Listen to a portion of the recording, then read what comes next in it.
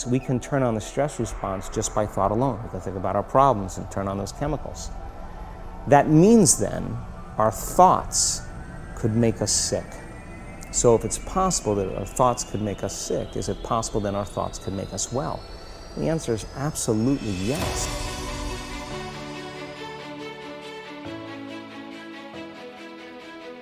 You're listening to the Weekly Call podcast with Austin, Amber, and John. Welcome. It's enormously important that you do have the right friends. If they make you a better person than you otherwise would be, that's the ultimate gift. It deals, for the most part, with success. It deals with people who you started your life off with and what success does to them. People look at you strange saying you changed, like you worked that hard to stay the same, like you're doing all this for a reason. Remind yourself, this fight that you're in, this is what will make you stronger. Hey guys, welcome back to another episode of the Weekly Call. We were doing our weekly coaching call with Merlin beforehand. Got too hot, got too in depth, and then we had to start the podcast. So now Merlin is here. Merlin, welcome.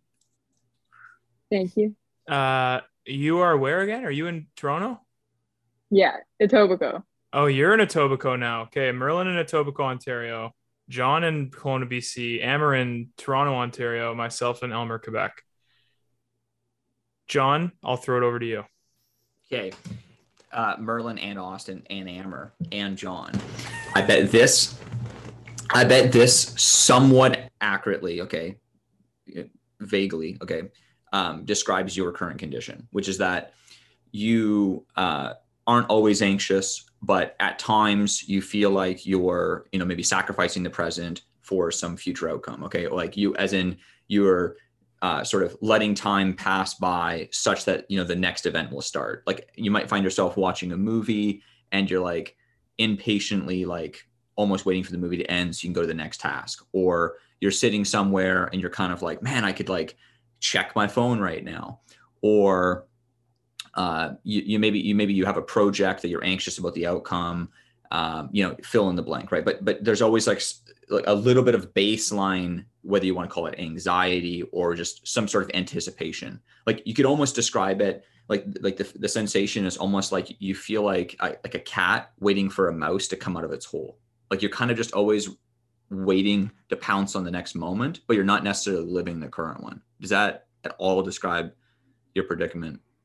Would it also fall under, I like what I'm doing now, but I'm excited for stuff that comes later?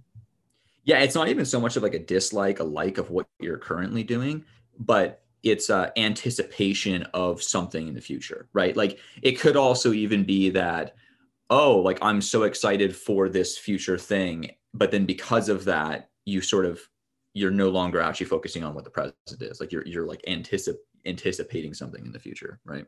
Yeah, I would say both of those are accurate, and then it's anticipation with anxiety and just like high blood pressure, like adrenaline. And it's not like the thrilling fun feeling of adrenaline. It's like the fear part of adrenaline. Yeah. Well, so the reason why I say that is because, so like that just, I think is just the state of being human. Like as in like if you're standing, okay, regardless of whether or not you believe in it or want to participate in it, okay, gravity just exists. So you're standing there and, you can try and jump, gravity will bring you back. Like, gravity exists. Right. And I think that being conscious, there's a way of being, if you're a human, whatever, we have a condition that we all just exist in. Right. Which is that we basically fluctuate in and out of living in the moment, and then thinking about something else, and then we think about that, and then we're like a squirrel, and then you're kind of off doing your thing, right? You're reminiscing on the past, either like, thinking about positively about it, negatively about it, whatever it is. You're anxious about the future, depressed about the past, in the present moment, you could be joyful, but you're fluctuating in between, in and out of like paying attention, basically. Yeah. And then Yeah, there's just I like think certain that's thought patterns. Yeah. There's just certain thought, like there's just like certain things that will consume your mind. Right. Like, Yeah, for I whatever agree. reason.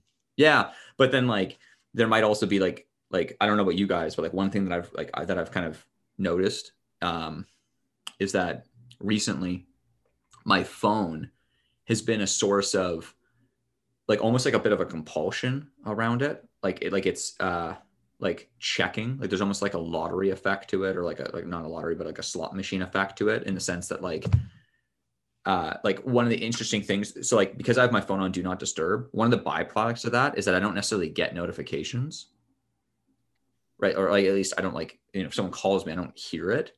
But then the byproduct of that is that I'm then like always like checking my phone to see if I have a notification. But I don't know what but it's interesting because it's not like on my calendar I have like it's not like I have like scheduled check notifications, right? Or like but my phone is like just infiltrated my life in that way, right? And the reason why I bring this up is because it's like, now it's a part of the condition of just being John Morgan now, is that it's like the same way that I just unconsciously breathe. Like I don't have to like think about breathing. I also don't have to think about checking my phone. It just happens. Like, so like if I held my breath, eventually I'd feel the urge to then breathe again. Well, like today I was watching a movie, and about like, I don't know, like 30 minutes in, I was like, I haven't checked my body's I want to reach for the phone that's not there, like, cause it was in the other room. And the sensation got so strong that I actually get up, walk to the room, and check to see if I had any notifications. Right. But fill in the blank in your life of whatever it is that you might be doing, right? Like there might be something else that's like, your thing, right? Like for some people, it might be social media or Facebook or whatever, or for some people, like, email. Another part of it. Yeah. Well, what's another thing too, that's super interesting is that, anyway, but that consumes, energy and a thought, like, because, you walk over and then you check your phone. But then what's interesting is you have all these like sub habits to that as well. So it's like you might walk over to your phone to check notifications, but then there's like it's almost like you're entering like a cheat code on San Andreas. It's like up, down, left, right, triangle, X, X, circle, square. It's like you check your phone and it's like you like bump through all the different sequences. You're like, you know what I mean? Like you might like, and I think everyone has a different sequence, so like when you check your phone, like for Austin, you might like, I'm just going to make up a sequence that may not be at all accurate, but I'm just going to make up. You might check the sports scores, swap over to your email, swap over to your text, swap over to Facebook, swap over to Instagram, put the phone down, right? Like that's your sequence, right? I think it's super interesting that we all have like these different sequences now, in different businesses are capturing your attention in that short period of time, that when you partake in that sequence, right? I agree. That's what I'm experiencing.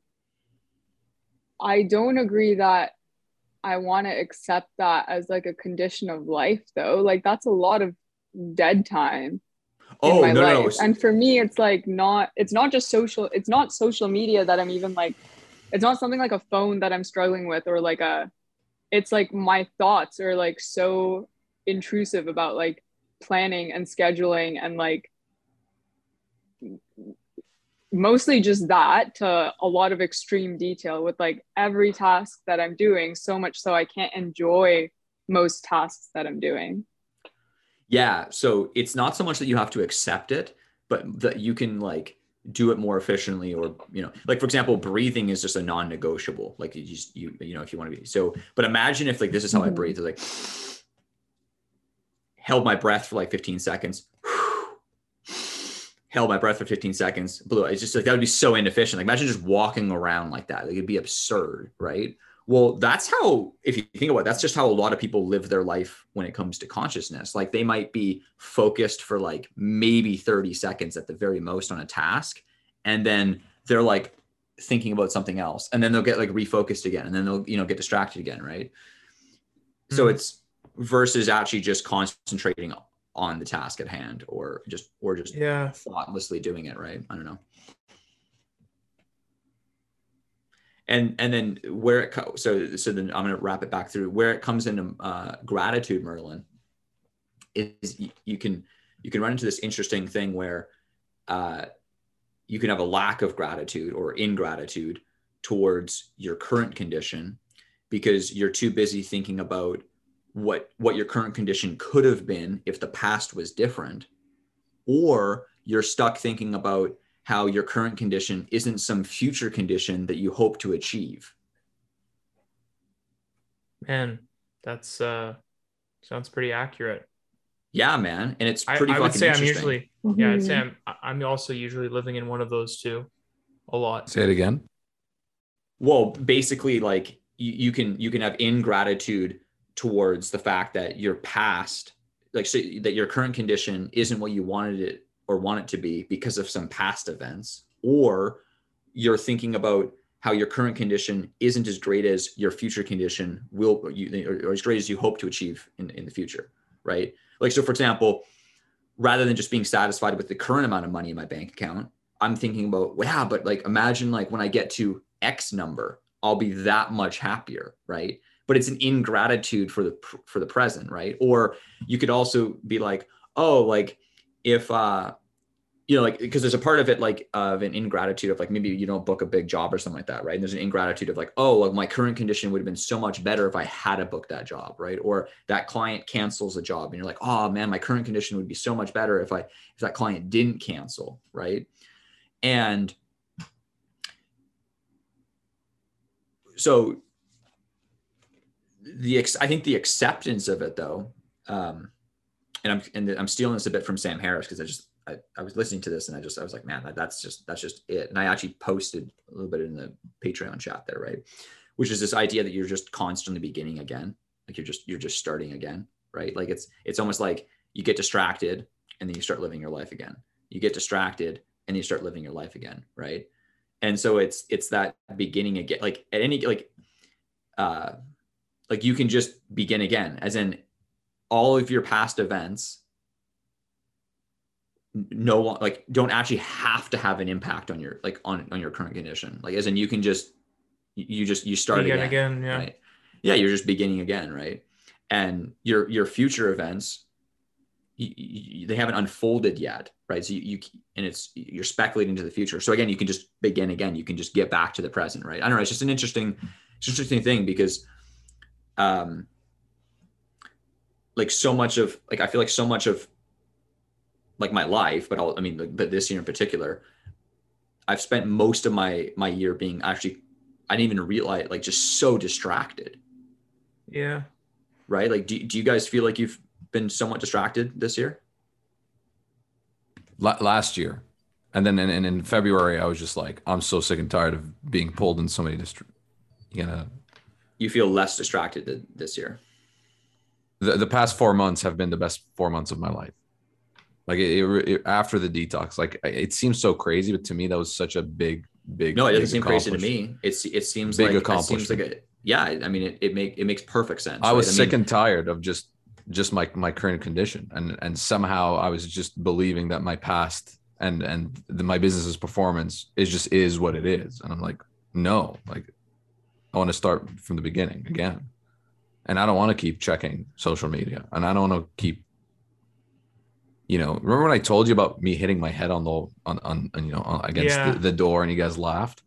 John, that urge that you felt that made you pause that movie and get up, I would feel, but then I wouldn't go towards my phone and I would just hold myself and I just live with it. And the way I would cope is just I would drop and like do some push-ups or do everything else that I wasn't walking to my iPhone that was in the kitchen cupboard above the microwave. Breaking those cycles, right? Yeah. And that's what I tried to keep explaining. It's like, that's the soreness that you experience when you go work out and you lift some heavy muscles. Yeah. That's the same soreness. So you're not supposed to give in. Like, that's, maybe you need a spotter, it's like, yo, I need a spot right now. So you go like leave the house and go for a walk. It's like something. You need like a spot at that moment. Well, interesting enough, the gym analogy really works though, right? Because it definitely seems like it's a muscle, right? And yes, like in the same way that someone could, get into really good, like get into the best shape of their life, they could run a marathon, right? And they could be, could be running every day. If they were to stop running and whatever, they might retain some of that strength. As in, if they got back into running, I'm sure they could, they could maybe get to back to their personal best quicker than if they hadn't ran in the first place. But they could still, you could get out of shape, right? Like, as in, you could be an NFL quarterback, retire, get out of shape, and then try and get back into shape, right? And like mindfulness, or I guess just coping with just the human condition, quote unquote, that seems to be some sort of muscle as well, right? That like, I think that one of the things that I've been like hanging on to this year, and maybe even a bit into last year, was it seems like there's been times where my mindset has been stronger, and there's almost a bit of like or at least there was, I think we're always getting into a state of being clear, but then it's funny because in 4 years from now, you're like, oh, I wasn't clear, but but it's interesting when you get these rare moments of clarity where you're like, oh, like this makes perfect fucking sense why I feel a certain way, right? Yeah. John, would you be open to putting yourself in prison to like stay present, not actual like federal prison, but like a mental and reactionary sort of prison where you can't interact with your business, can't interact with your email, can't interact with I Trisha? wouldn't.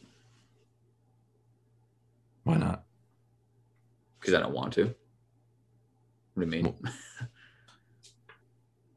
Well, hold on. I guess I'm assuming something. Are you having trouble with being present or no? I would say that I would say that I've not really like in like, it's not so much that I've been failing to be present so much as I've been very distracted, which I know it kind of sounds like the same thing, but no, it's not. Yeah, Let me yeah. ask you Like, this follow-up question then. In a ratio, yeah. Do you feel like you've been more reactive or active in your life?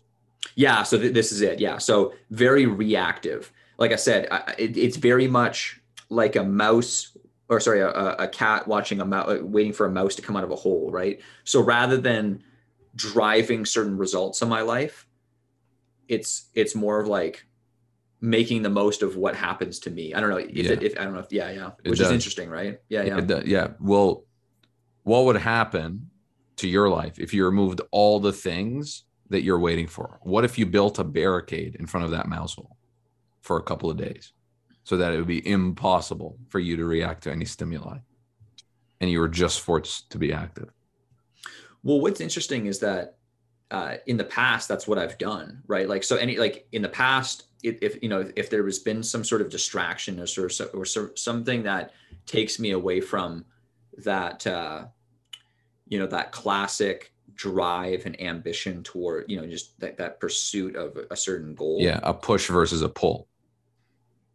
Yeah. But if there was things that were weighing me down, I've usually been reasonably quick at assessing, this is not good. And I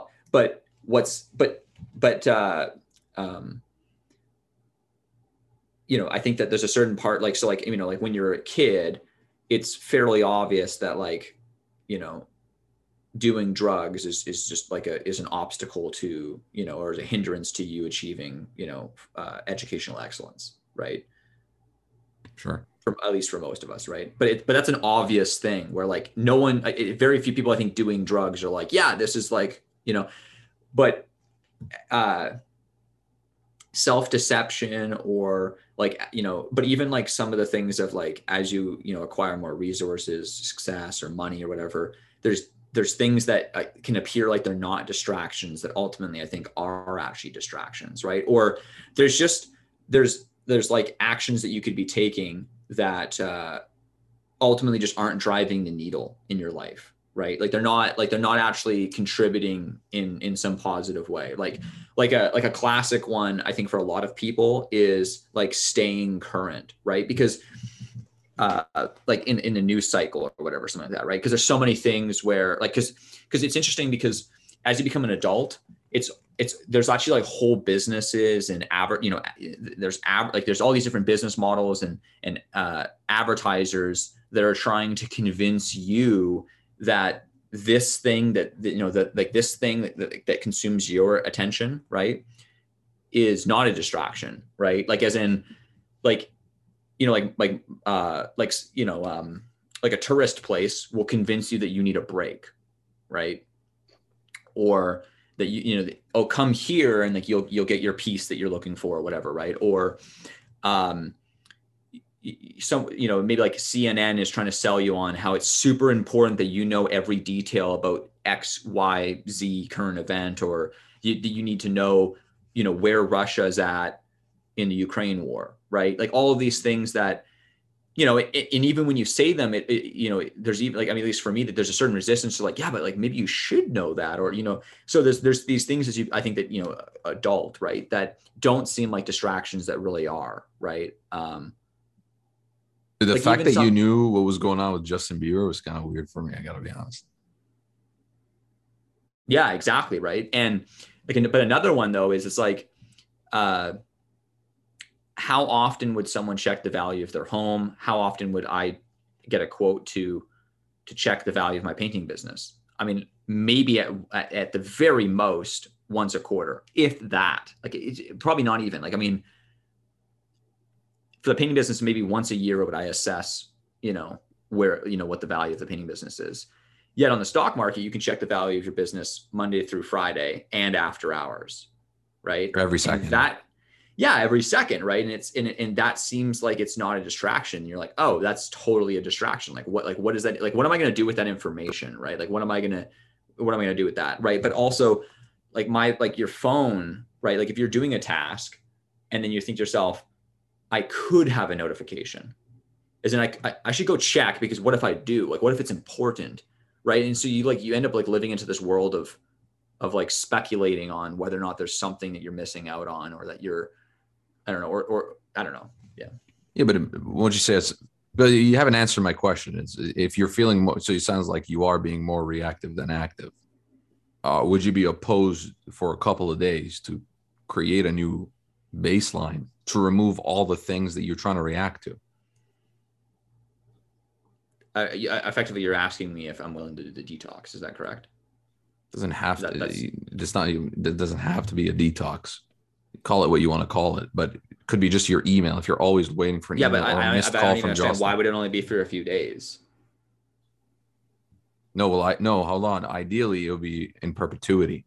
But there's some things that I want, like if you have a compulsive need to always check your phone for a missed voice call or voicemail from Jocelyn, then that's an opportunity in itself to first take control and then come up with a better system that doesn't cannibalize your life. Yeah, I agree. Yeah.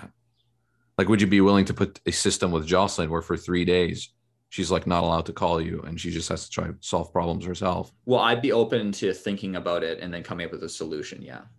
Yeah. Okay, cool. Yeah. But of course, doesn't mean that's what else would, I mean, that's why I'm talking about it. Yeah. Okay, cool. So why are you bringing this up? I'm kind of curious. Like, what are some of the things that you've been trying to do, or like, why did I bring up this conversation? Yeah, because we just took a whole bunch of like tangents. I'm just kind of lost. I don't think that was originally a tangent. No. I think that was all on the same. I think that was all on the same starting point where we were talking with Merlin. That to me, that was all one. That was all on the same string. Oh, okay, cool. Why did that? Did you not feel like the end of that? Like, can you just tie it together? Like, just tie it together. It's like you built to this nice thing. Just tie it together. Yeah, I'm not really sure what you're asking, man. Well, Merlin.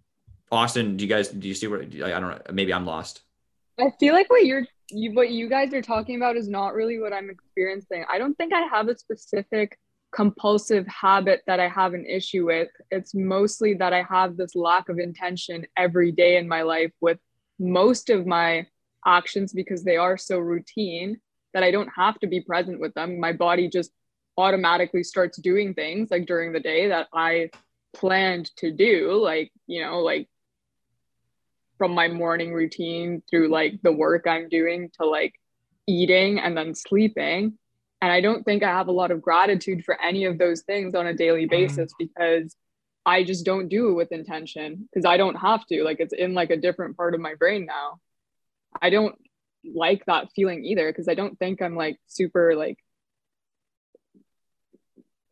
grateful or like showing enough respect for the things that I do have. And I find like very few moments like get me to check in back to like, I don't know, like how lucky I am to be in my position and like, I don't know, show more gratitude for it. I think it matters when I'm communicating with people, especially because I don't feel like I have as much like gratitude and appreciation for even like people when I interact with them on a daily basis. And that really bothers me. Like, I don't really want to live with that. Yeah. Well, what's interesting is that I find that the framing of the task matters so much, right? Like it almost like the framing it seems that you might have for some of these is that like they're just this mundane routine like chore that you have to do now, right? But like if you look at like here's an example of like two different types of framing. So if your car broke down on the side of the road and you had to walk 2 miles to the nearest gas station, right? You might find yourself being like, oh, this fucking sucks. Like I'm having to walk to this fucking gas station. It's going to take me like 45 minutes, you know, half an hour, whatever, to go walk to this gas station. What an inconvenience, right? But on a daily basis, you might also drive to a local park and walk 3 miles to clear your head, right? So from a physical standpoint, you're walking 3 miles and you're just with yourself. But the framing of one versus the other is totally different, right? I don't know. Yeah, I'm trying to really like, I think I mentioned this last time where one of the biggest obstacles that I've seen with new business owners or business owners that have never thought about their business as a business is how they perceive time and how they then therefore manage that time. And I feel like I have a pretty good, you're only as good at understanding a subject until you get to the point where you need to teach it. And I got stuck pretty quickly. I'm like, hold on. I think like I'm maybe misunderstanding this stuff. So part of that research, I'm reading Brian Tracy's Master Your Time, Master Your Life, something like that. And in it, he gives a pretty good analogy of really like as humans, we have like only a couple of resources. One of them is like money and the other one is time. But when you go to spend your money, you have them in categories. You spend it on groceries, miscellaneous, transportation, financial, investment, right? But then when it comes to your time, oh, it's in my calendar. And then, but then, you know, if you're a little bit advanced, you're like, okay, this is time to work out. This is time to work on my business. This is time to drive. This is time to sleep. But where's the time to just not do anything, or time to, I mean, the time to like the equivalent of that would be like not spending money. Exactly. So it's like you don't have to be spending your time. No, like where's the time to just like, where's he talked about you need to put aside time to allocate time. Damn. So, you know, me and John talk about like a capital allocation, how that's like one of the hardest things you got to get to. Well, why is nobody talking about time allocation? Yeah, you know, that's actually something I was thinking about this weekend, Amber. I was like, man, this whole time, because I had a conversation with Tristan where I kind of had my eyes open to some of the complacency that I've been experiencing in my life. And I was thinking to myself, I'm like, fuck, like this whole time I've been trying to focus so much on capital allocation, which obviously important, but I've neglected time allocation. Like, and if you look at I would say that the most valuable asset of my holding company is me as an individual, right? As in, yes. I'm trying to drive shareholder value for myself, right? And I would say the largest lever that I have, or the largest driver for the success and the net worth of that holding company is me. Yeah. As in, the difference between that business being worth hundreds of millions of dollars and just a few $1 million or a few 100,000 ultimately be where I allocate my time. Yeah. Right. And then of course allocate the capital, but 100% Amber, right?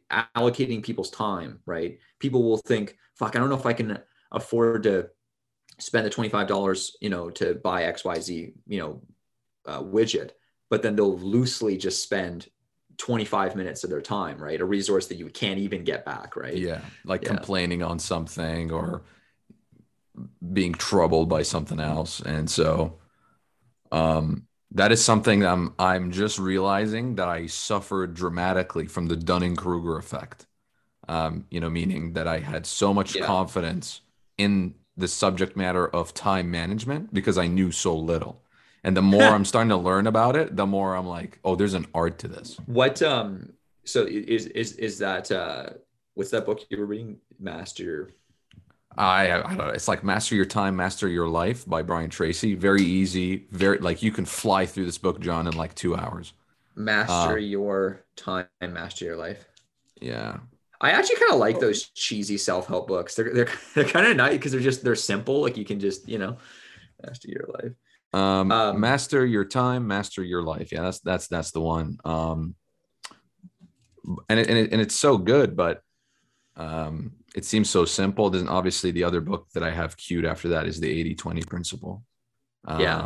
Which most people apply to like their business, but you can apply to your life. One of the reasons that taking 3 days off of everything like a detox is because all of a sudden you start becoming. Have you guys ever like counted money? Like with your hand, I've, like $20 I've bills? counted money, yes. Okay. When you do it, you start realizing like how much money like you really have. Like you think like, oh, maybe you have $10,000 in the bank, but then you start counting like $10,000 in 20s. You're like, holy smokes, this is a lot of 20s. There's a small effect of that. And then also when you just take 3 days off and you don't do anything, you're not responding to anything, you're not being pulled in any direction, start realizing how much time you truly have. And then you start with like at the end of day 3, you're like, oh my God, I have so much time. I can accomplish so much. And you're now in control of it. So yeah, it's like a really cool also side effect of it. So, well, like on a similar note to that too, like on the money analogy. So the same way that you could sign up for a bunch of random subscriptions and then forget about them, maybe monthly subscriptions, annual subscriptions, etc., and they're just draining your bank account. You can, I have found myself signing up to these like these time commitments or these distractions. Dude, or checking your email. I've built these habits that are effectively just like a subscription on my time, right? That's just like leaking out of my bank account that I'm like, holy shit, like how much do I spend on blank? You're like, that's crazy, right? And then also you could even argue that like money, this is where maybe the analogy between money and time breaks apart, but the efficiency of your time, maybe there's an efficiency of money too, but like efficiency of your time as in like the difference between being absolutely pure, like locked in a flow state for 60 minutes and then having 15-minute intervals where you're actually focused in between, like maybe like 14 minutes of focus, 1 minute of being distracted. It doesn't seem like you're like twice as, you're like infinitely more effective when you just get dialed in on something, right? Well, it compounds on itself. When you're in deep work, deep focus, there's an exponential like graph. When you're trying to solve a problem, you get deeper in thought, and you can get like really, really just better and better at solving whatever you have in your hands, versus you'll never reach that high level of thought and problem solving because a notification is popping off, or your tab that's open with your email goes from like 541 to 542. And you're like, I gotta catch up. Well, have you guys ever seen, You Don't Mess with a Zohan? I think so. Yeah. Yeah. You know that scene where like the guy's like cutting the guy's hair and he catches every hair before it hits the ground, and the guy's like, dude, like what? That's sometimes how I feel with my notifications, where I have to like catch every hair before it hits the ground versus just like letting them pool up, right? Like yeah. Feel that, John. Batching notifications is like so good. Like at 5 o'clock, you just open up all your phone and emails and you just for like an hour and then you turn everything off. Crazy. But do you find your current business model, Amber, is more conducive for some of these techniques that we're talking about? Like, do you think that it's just merely an excuse that like one business model versus the other like, is more like from like your business is purely outbound, right? No, not at all. What are you talking about?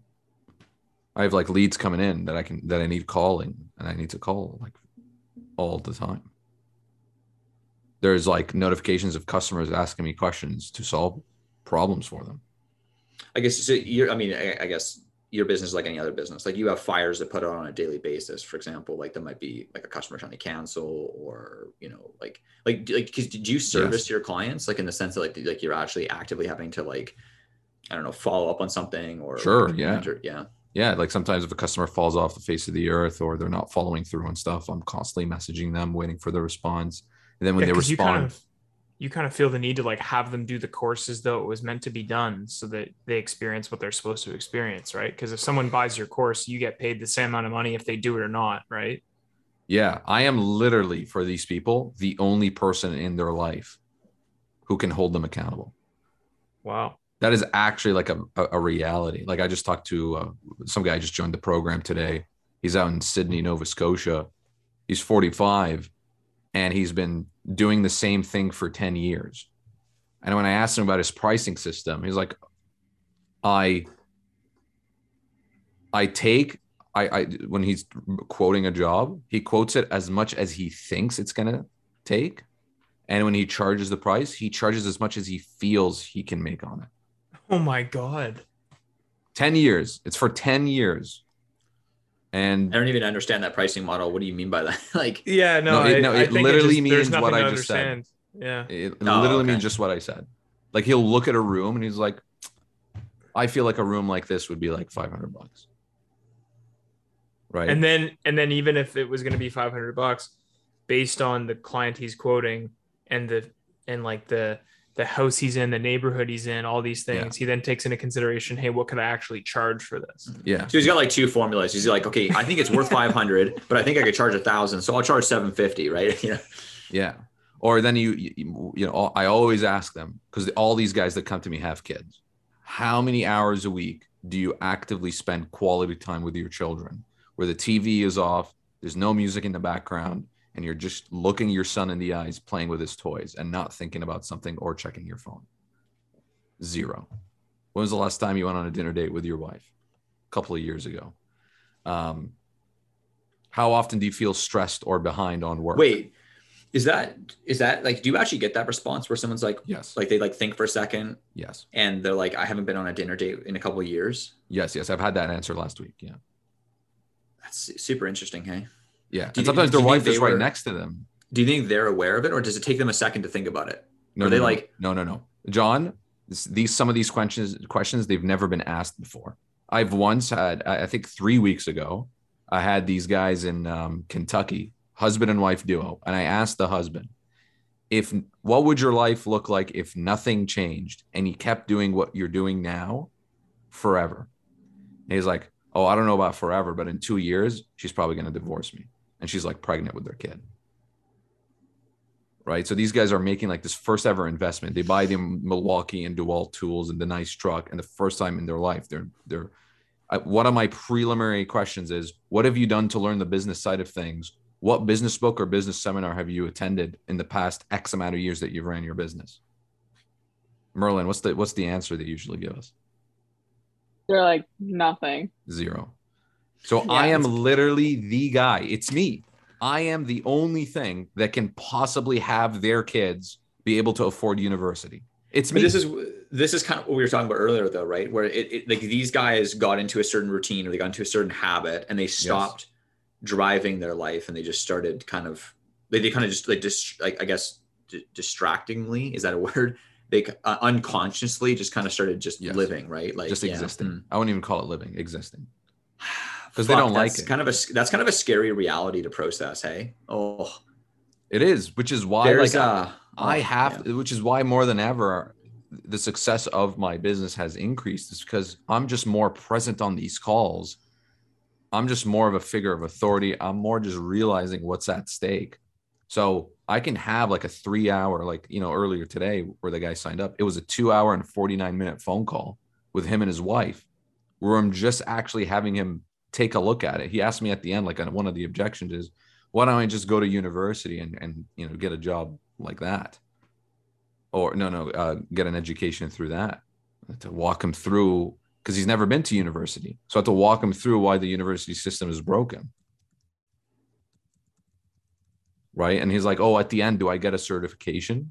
Because most of these guys do things only to get certified. Like and I'm like, yeah, like we actually do, like at TradeArc, we do give you like a little bit of a certificate, but it's all baloney. The real reward is you being able to take your wife fishing for a week. Because that's what these guys just want to do. Let me, Austin's gonna give me screen sharing here. Also, before you do that, John, just a quick question. Merlin, I feel like we started the podcast for you to get clear on this or something along the lines of this. I wanted to give you the chance back to kind of articulate your question better so we could wrap this up and move on. Yeah, I just feel like with the compulsive, I feel like the John, discussion would you mind on that for a second? I just want to get clear with Merlin. moving your compulsive. Just click end screen share. No.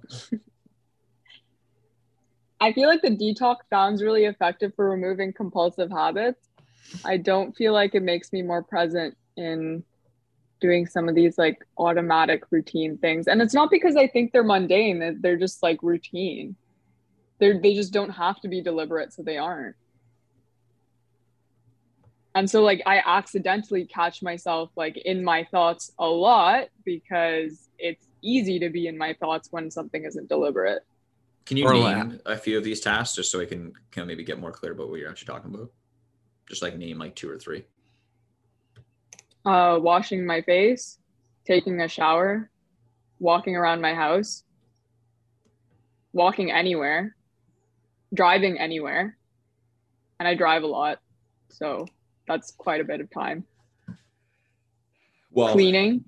Back to the framing cooking. thing though, right? Like, and this is another kind of Sam Harris idea here, but again, I like it, which is that one of the easiest ways to have gratitude for the present is to think about, and the Stoics talk about this too, actually, which is like a negative visualization. It's like, oh, what you would do to just be in this position, right? Like you could imagine there's many like realities that you could like, for example, you could get into a crazy bad car accident, both your legs are completely wiped out, right? Or even look at Austin's situation, right? Like he was in a car accident, but yet he was like super grateful that he wasn't dead because he could see how close he was to dying, right? Like I'm sure it was inconvenient, obviously, Austin, but I'm sure there was a certain level of gratitude. Holy fuck. The yeah, inconvenience right? was the last thing on my mind there. Yeah. Yeah, right. But whereas interesting enough, if that thing wasn't lodged in his window, I bet it would just be kind of this is super fucking inconvenient, you know? Right. So if you were, like when you say like washing your face, for example, imagine, you know, at the end of like a 7-day like backpacking trip where you haven't had a shower like the entire time, or, you know, even 2 weeks. And you're just like, holy fuck, I can't wait till I go wash my face, right? So there's so many moments where you actually would be so grateful to just wash your face, right? So there's almost like an ingratitude because of just, again, the framing of the event. You're like, oh, just another face wash, no need to, right? Versus like actually like really like paying attention and like enjoying that experience, like actually like, because you might be thinking about something else while you're washing your face. Yeah. Right. Like, is that described? Yeah, actually thinking back to, I think this is probably last week's conversation, Amber, when you described the negative visualization you were doing about your low white blood cell count. Yeah, I feel like Wait, did I share that with you guys? I think yeah. Yeah. Oh, you did with Austin, John. It was Good Night, John, I think. It was Good Night, John. Yeah. Yeah, John, basically I was sitting I'll summarize it in like 3 sentences. I was sitting in the doctor's office waiting to see why the hell I have white blood cells. And after missing a missed call at 7 a.m. in the morning from them, I just imagined that I had leukemia and I was going to die in 6 months. And then I just appreciated the present. And I'm like, well, if there was 6 months for me to live, who would be my successor in Trade Arc? Who would be my successor on this podcast? What should I be doing with my brothers and friends? Would I still be working out? And then I just kind of realized, well, okay, I have a rough idea of what that's going to look like. Now I'm just going to enjoy the present. And then I started looking at trees and realizing, oh my God, I have no idea what's the difference between a coniferous and deciduous tree. I'm going to go just like read about trees. And then I read about trees until the doctor came in and was like, yeah, you're fine. Yeah. Interesting, right? So, yeah, it instantly focused you on the present. Yeah. It was like a splash of cold water. Yeah. Yeah. I had a similar experience where the first podcast we ever did, it was called Health Scares or something. Right? Episode 2, that was, yeah. Yeah. And I talked about this, like I've talked about it a few times on the podcast, but I have this thing called angioedema, where essentially your body can't differentiate between being depleted or stressed and having an allergic response. So like if I'm depleted, underslept, or stressed for like, let's say more than 24 hours, I will swell somewhere, my face, my hands, my feet, whatever. I take medication to control it, but it's a super rare thing that doesn't happen to very many people. It's an immune system type of immune system inefficiency or disorder. And when I first started getting the symptoms for it, it only was happening in my joints. So it was happening on like my hands and elbows and wrists. And so when I went to the ER eventually, because it was like getting out of control, I was like, hey, I'm like a puffer fish. Like, Jesus Christ, what the hell's going on? The first doctor I saw was like, yeah, you have junior rheumatoid arthritis. I'm like, which means what? Essentially means that like, well, first of all, this is permanent. This isn't something you can get rid of. But arthritis is like essentially there's extreme pain and discomfort because there's nerve endings that aren't really working that well.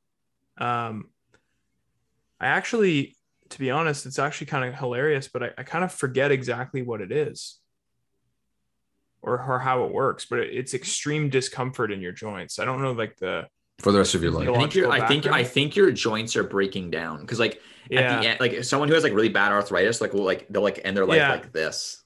You know? Like they'll be all, you know. Yeah, we could probably Google it, or if we had like a Jamie or something, we could probably bring it up. But like, no, everybody has iPhones. They can Google. They can just Google arthritis. Oh my God. The blood thing. John just did the blood thing with his fingers. Hilarious. But yeah, but I remember thinking that and I was like, Jesus, man, like here I am. At the time I was like 22. I was like, I have arthritis, I guess. Like, this fucking sucks, you know? And then 24 hours later, they're like, oh, no, yeah, you don't have that. You have this other thing. And I was like, hey, you shouldn't be throwing this, first of all, I was like, cool it with the fucking quasi-diagnosis off the cuff, throw around arthritis. Yeah, man, we're going to chop your dick off. You're like, what? And then it's like, oh, is your name Austin? Oh, no, sorry, wrong guy. Yeah, man. But it just made me think, like, it's crazy how that would have just totally reframed. And now that I don't have arthritis, I'm living my life differently. But if I had arthritis, even if someone misdiagnosed me with arthritis and I didn't have it, but they let me leave the hospital thinking that I did, then I would have lived differently, right? Dude, oh, for sure. There's a lot of diagnoses that you could get that would definitely change your life. Yeah. I'm gonna have to cut your dick off would definitely change the way I would think about life for sure. I know it just keeps coming back to it, but a lot of it is just you being practice. You just need to practice being present. Yeah. And I'm gonna ask you this question again. Ever since 3 conversations ago, in the past month, how many times have you meditated for more than 4 minutes? Are you asking me? No, Merlin. Oh. I think 0.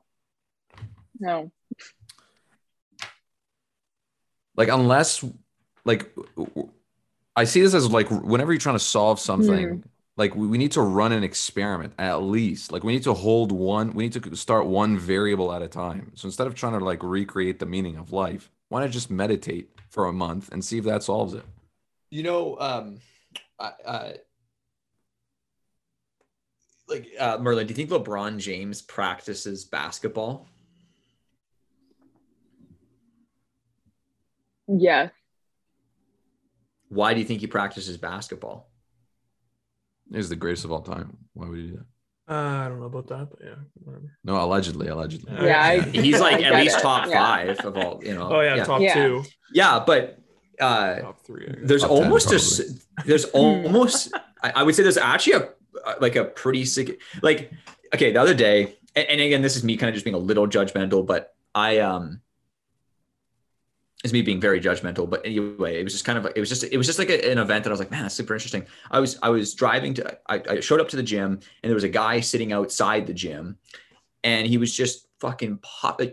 You know, those guys who are basically giving a blowjob to their cigar, like they're so into it. You know, have you ever seen that happen? I have, yeah. Anyway, this guy's like this, like not like super fat, but like just like this, like, you know, big kind of pot belly dude, just hogging on this cigar, right? John took that personally. No, but he had this old, like maybe like a 2008 Audi, like kind of double parked, and he was like sitting on the hood, just like hogging on this cigar. I don't know. I'm speculating here, but yeah, it seemed like there's like a certain arrogance to like just not working out, as in like you just don't work out, you just let your body do its thing. You're like, who gives a fuck, right?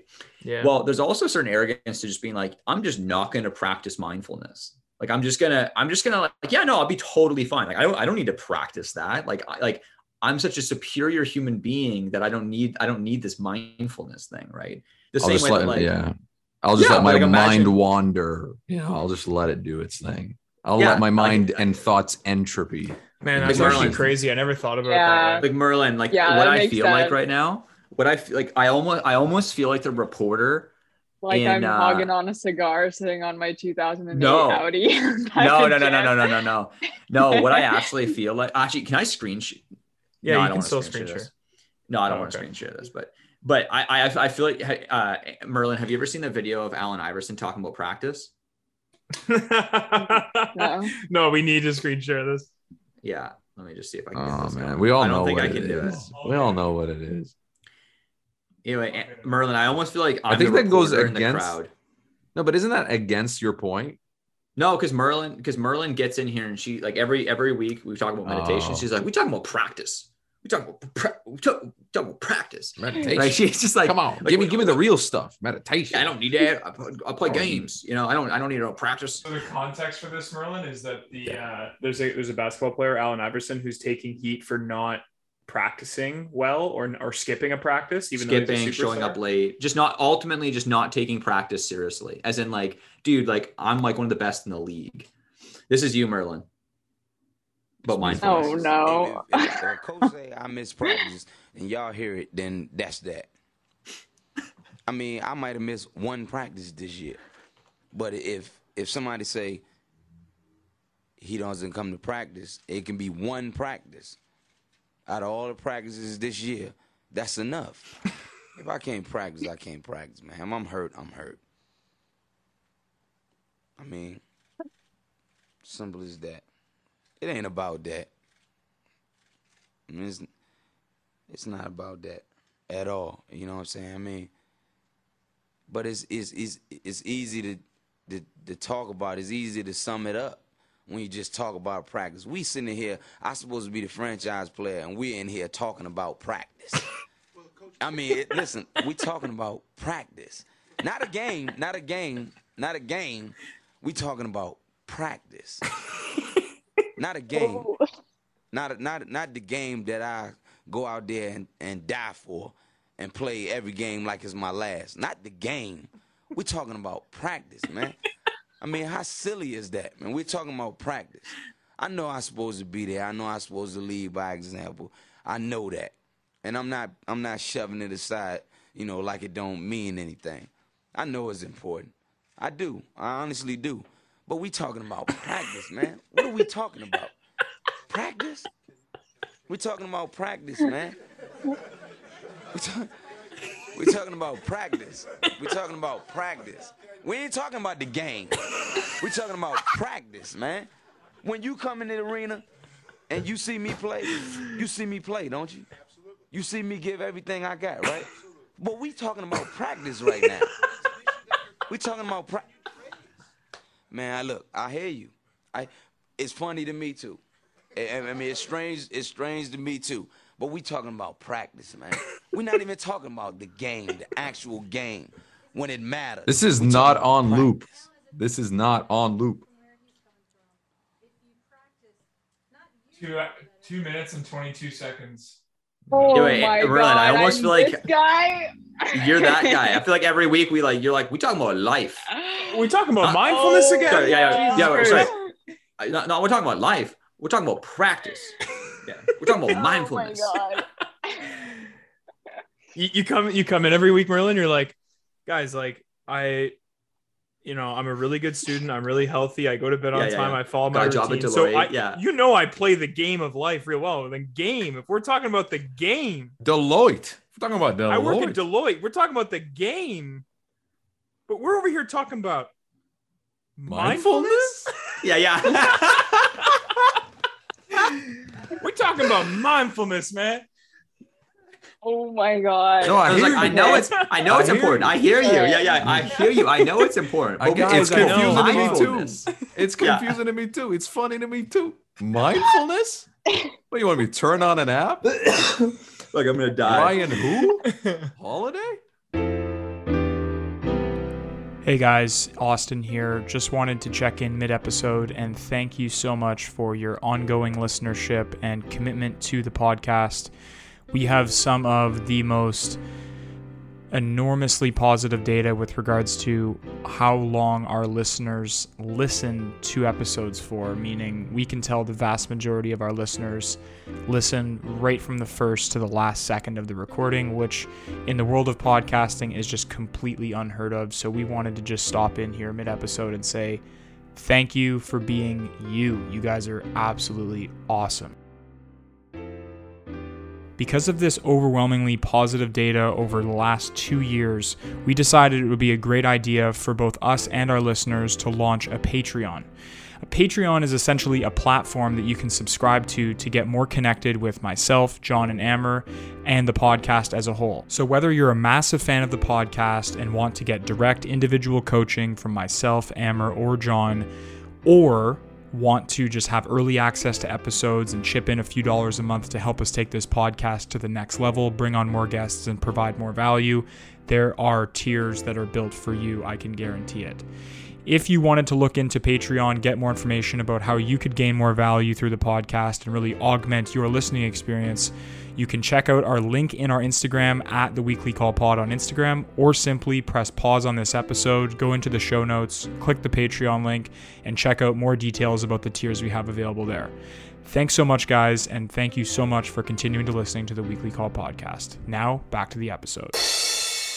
Yeah. Oh, man, it's so hilarious how he gets disturbed. He's like, but we're talking about practice now, man.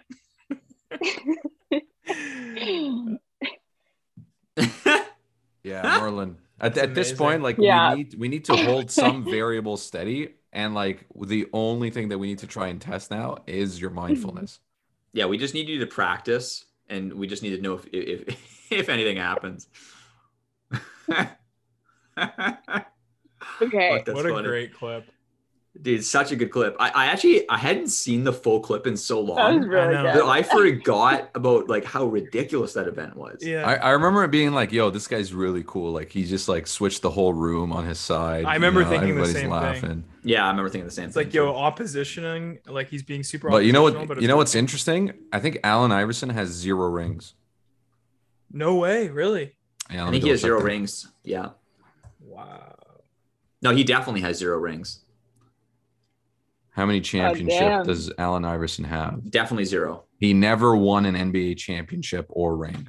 There you go. Wah. Doesn't that work out perfectly? Oh. Yeah, but Merlin, imagine getting to the end of your life, you know, and just realizing shit, right? I mean, at least the NBA, you know, at the end of it, maybe, you know, you retire and you can like, you have a second life, but you don't get a second chance in this one. Yeah, nothing to show for it for Alan. Well, not nothing to show for it. Like, hold on, this actually segues nicely into my screen sharing though. Okay, Merlin. Obviously, Does feel that free help? to join, but I do want to. Yeah, thank you. That does help.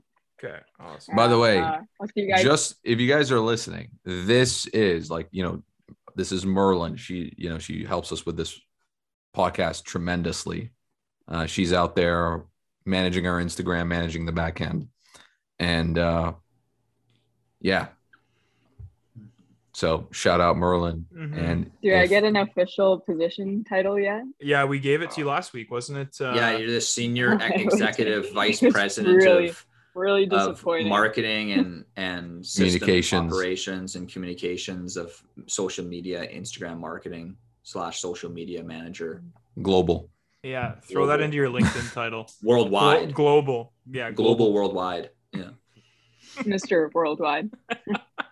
Yeah, prestige status as well. Yeah. Diamond level. Yeah. And chair. Chair. Yeah. And the director. That's your position, Merlin. You can Incumbent. print the business cards. Thank you. So if there's ever, the reason I say this is because this is kind of what we do this with Merlin every week, sometimes for 30 minutes, sometimes for an hour, sometimes less. Before we start the podcast. So if any, right now there's no openings, but if there ever is going to be an opening in the future for this podcast, you know, opportunities like this will arise. So yeah, thank you, Merlin. John, what do you have here on the screen? Describe what you're looking at. This is a interesting reframe. So each of these is 10 years. Can you see my cursor? Yep. Okay, so 26 years old. So that's where I am at in my life. Yeah, that's where I am too, roughly. Yeah. Okay, here's your life in months. So like, yo, did you just listen to that episode where Tim Ferriss? Yeah, where Sam Harris talks about this. Yo, I listened to that. What a great little snippet of that, dude. Totally. Unreal. Did you also? I listened to that. Did you also? With my so mom. amazing. Yeah, I listened to it in the car with my mom. We were driving home from Montreal, and her and I ended up having one of the best conversations I've ever had with my mom after that podcast, because like we had realized that like we maybe have, if she lives until 80, 85, we maybe have another like 200 at the pace we're going right now of seeing each other. We would see each other another like 190 times or something. Yeah, dude. So my grandmother, I see her maybe like 3 times a year, and she's maybe got like 10 years left. I'll maybe get to see my grandmother another 30 times. That's nuts. At the current and then rate. it's it. That's over. It could also be 15 times. Yeah.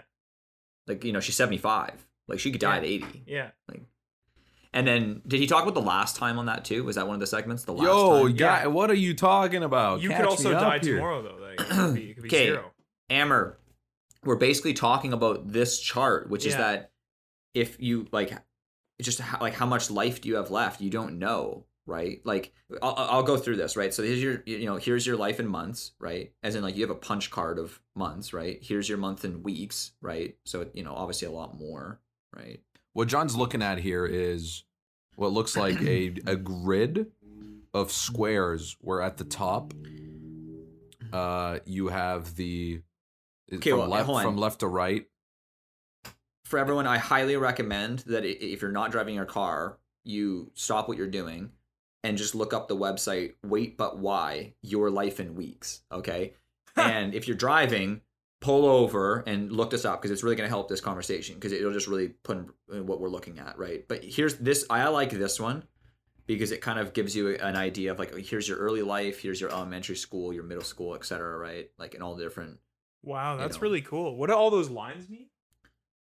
These are like average amount of time a couple will divorce and stay together. So like right here, like so from here, from this pink line to this black, like that's the average marriage. The average amount of marriages last. Yeah. Here's an interesting one though. That's so short, right? Here's an interesting one. This one's crazy. What are we looking at here? These are all like different famous people that have died, right? So like you think you're gonna make it to like 100, but meanwhile, here's this chart. No way, man. Right? And what you're basically seeing here, you have Steve Jobs, Abraham Lincoln, Michael Jackson, None of them made it to John 60. Lennon, JFK, Elvis, Mozart, Martin Luther King, Marilyn Monroe, who on average have lived up to 50. I mean, it's kind of a bad example because I mean, these are like this whole top list is all people that OD'd, and then the rest of these people either got assassinated or the only person who didn't get killed basically here is Steve Jobs. Yeah, the only one that didn't OD or get shot is Steve Jobs. So did Elvis OD?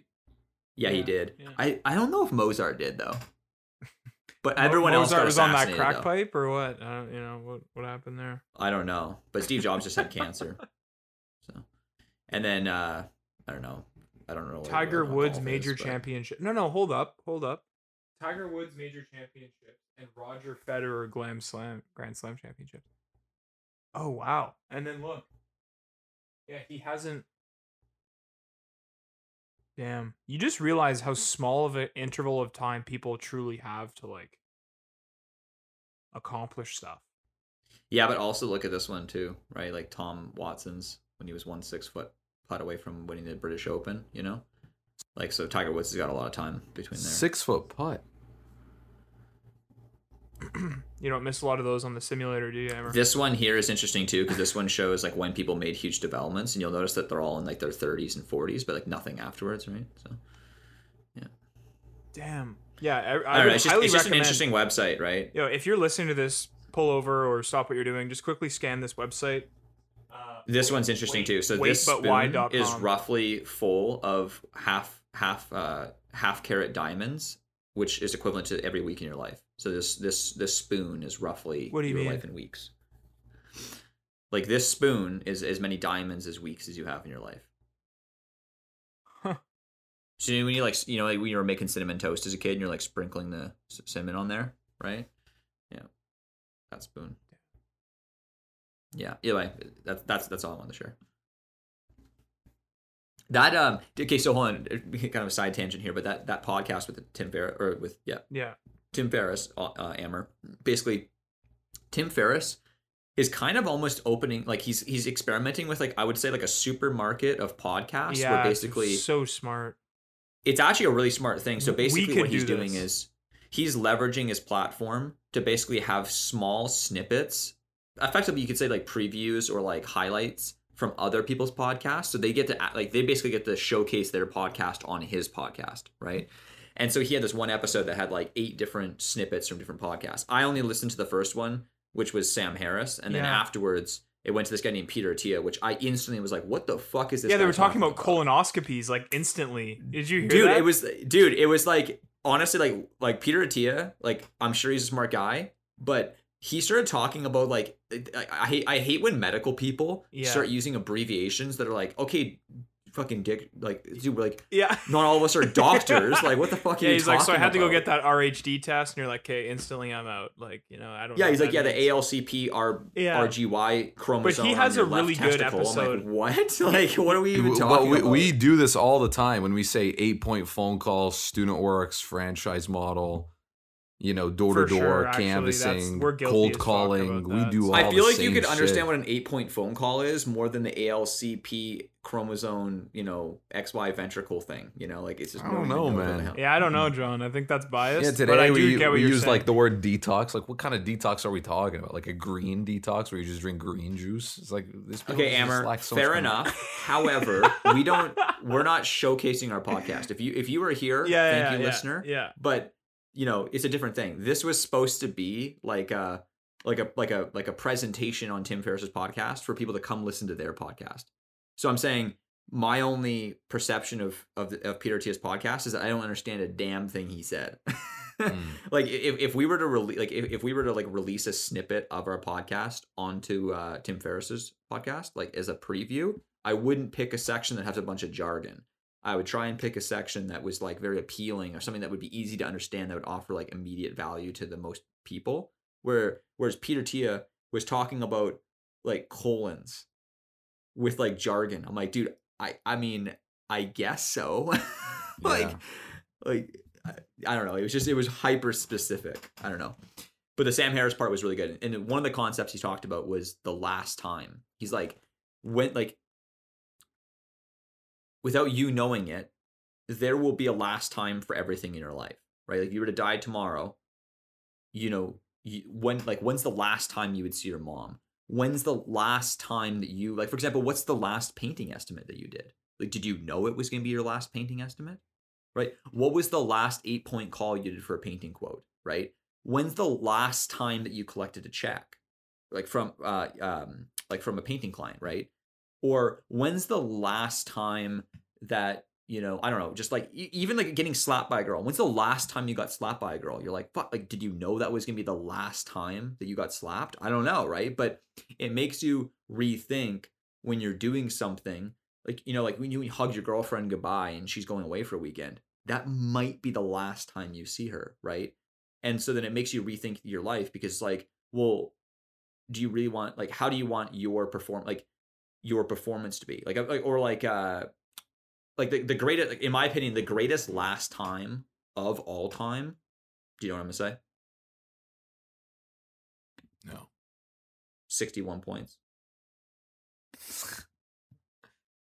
That's pretty good. Yeah. Kobe That was Bryant's probably, last come on, game. that's one of the best. That's one of the greatest last times of all time, right? The last time he played an NBA game. But did he know? But hold on. But interesting enough, so he knew it was going to be his last time. He left it all on the court, right? Yeah. Do you think that he knew it was going to be his last helicopter flight? No, the last time that he said. No, I know, but it makes you really think, though. So it was just another interesting segment in this podcast where it's just talking about the last time of things and how your perception of things might change if you kind of live life. Here's a hot take. Something. Why does that matter? Like, why does that have to be an emotional thing? It doesn't have to be an emotional thing. It's just a reframing of you could do so many tasks and not even comprehend that it could be the last time you do it. Like, I might drive out to Nelson, for example, a certain way, and like I might take it for granted that I can drive out to Nelson that way. But what if there's a huge rock slide and I never get to drive that way ever again? Would I, I probably would, like, if I knew it was gonna be my last time, I would probably do it differently, right? But the trick is that you never know when your last time is gonna be for a lot of things. Yeah, but there's some things, like, I kind of look forward to the last time I check my email. That seems like a pretty exciting time to get to. Hey, fair enough, Amber. I mean, if you don't get any value out of the last time thing, then, I don't know. No, I do. But, like, I want to test the limits of that idea. I guess you don't want to. It seemed like you had an unnecessarily skeptical question about something that's just like not even like there's nothing to be skeptical about. It's just stating. I like to question things. I don't know. No, there's nothing to question there. It was the one thing that really shook my mom up in the car when we were driving home, is that without knowing it as a parent, there's a last time that you will ever pick up your child. Yeah, right, from school or something like that. No. Yeah. Pick up physically. Oh, interesting. Yeah. Did she then try and pick you up? I was like, Mom, let's go crush this 200-pound squat. But no, like I was like, because we were driving home from my graduation in Montreal, and I mean, I don't think maybe my sister will do a degree after of some kind. At this point, she has a great job as a primary school teacher. I don't see her going to do a degree. She could, but like, it's just, who knows? And then she realized that was probably the last graduation she would ever attend for her children. And then she realized she'll never pick up her children again, like physically. Like, she realized that long ago. Obviously, my sister's 21 and I'm 25, but there's all these things that I was literally watching her talk through, and I'm like, damn, that's actually pretty crazy. Like, I haven't even had kids yet, and all those things seem so exciting, and then I don't know when it's going to be the last time. Right? It's a weird concept. Well, even like I remember there. So I had like my first. Like, I had a girlfriend like in grade 9 and 10. I dated for 2 years, and like, we took each other's virginities, and like we were, it was like a serious. Was this the crazy girlfriend? No. Okay. No. Jesus, man. No. What? No. Was that the I don't know, the crazy girlfriend? No, John did have an actual psycho girlfriend. No, she was not crazy. No. I mean, yeah, dude. I don't buy into that. No. I don't buy into the crazy girlfriend narrative. No. This was not one of the. This was not that. This is not. No. Amber, I could tell you stories off the podcast. She was definitely crazy. Yeah. But no. Amber, you definitely don't remember. Yeah. Okay, go ahead. Sydney was not crazy. No, Sydney was great. But I mean, like, I used to go to her house every day after school. Like, we were like, we were best friends. Let's get Sydney on the pod. I met her. No. I met her. I was really close to their family. Like, I like her little sister. Like I was a part of their family basically. I would go on trips with them. But it just occurred to me like I'm like, when was the last time that I saw her? Like I didn't know it was gonna be my last time. Yeah. You know what I mean? Like, I don't know. Yeah. I think the last time, because we were friends after we broke up. So, but even like, or for example, in grade 12, there was this person that I was friends with. Her name was Erica, and she would pick me up every day basically and bring me to school, like, because she had a car. So she'd pick me up and we'd drive to school. It was just way more convenient than the bus, obviously. And we'd have these great chats, and I don't know, I would tell her about all my dreams in my life, and it was just a good conversation. Sometimes if she wasn't going to school, she'd even still pick me up to drive me to school because she was just like that good of a friend, right? When's the last time I got a ride from her? We used to go for these. We used to go for these hour-long drives. We would after school, or at night, she'd be like, hey, do you want to go? Like, she'd text me, hey, do you want to go for a drive? And we'd go for this drive up in the mountains, whatever. We just kind of just cruise around, right? When's the last time I did that? Like, I don't know. Like, did I know it was gonna be my last time? I don't know. Yeah, it's pretty crazy. You don't really notice. You don't really notice. And it makes you question, like, knowing that something's the last time you've done it is like not, you look back on that, let's say the drive was with your friend, you're like, oh man, I wish I knew when the last drive would have been.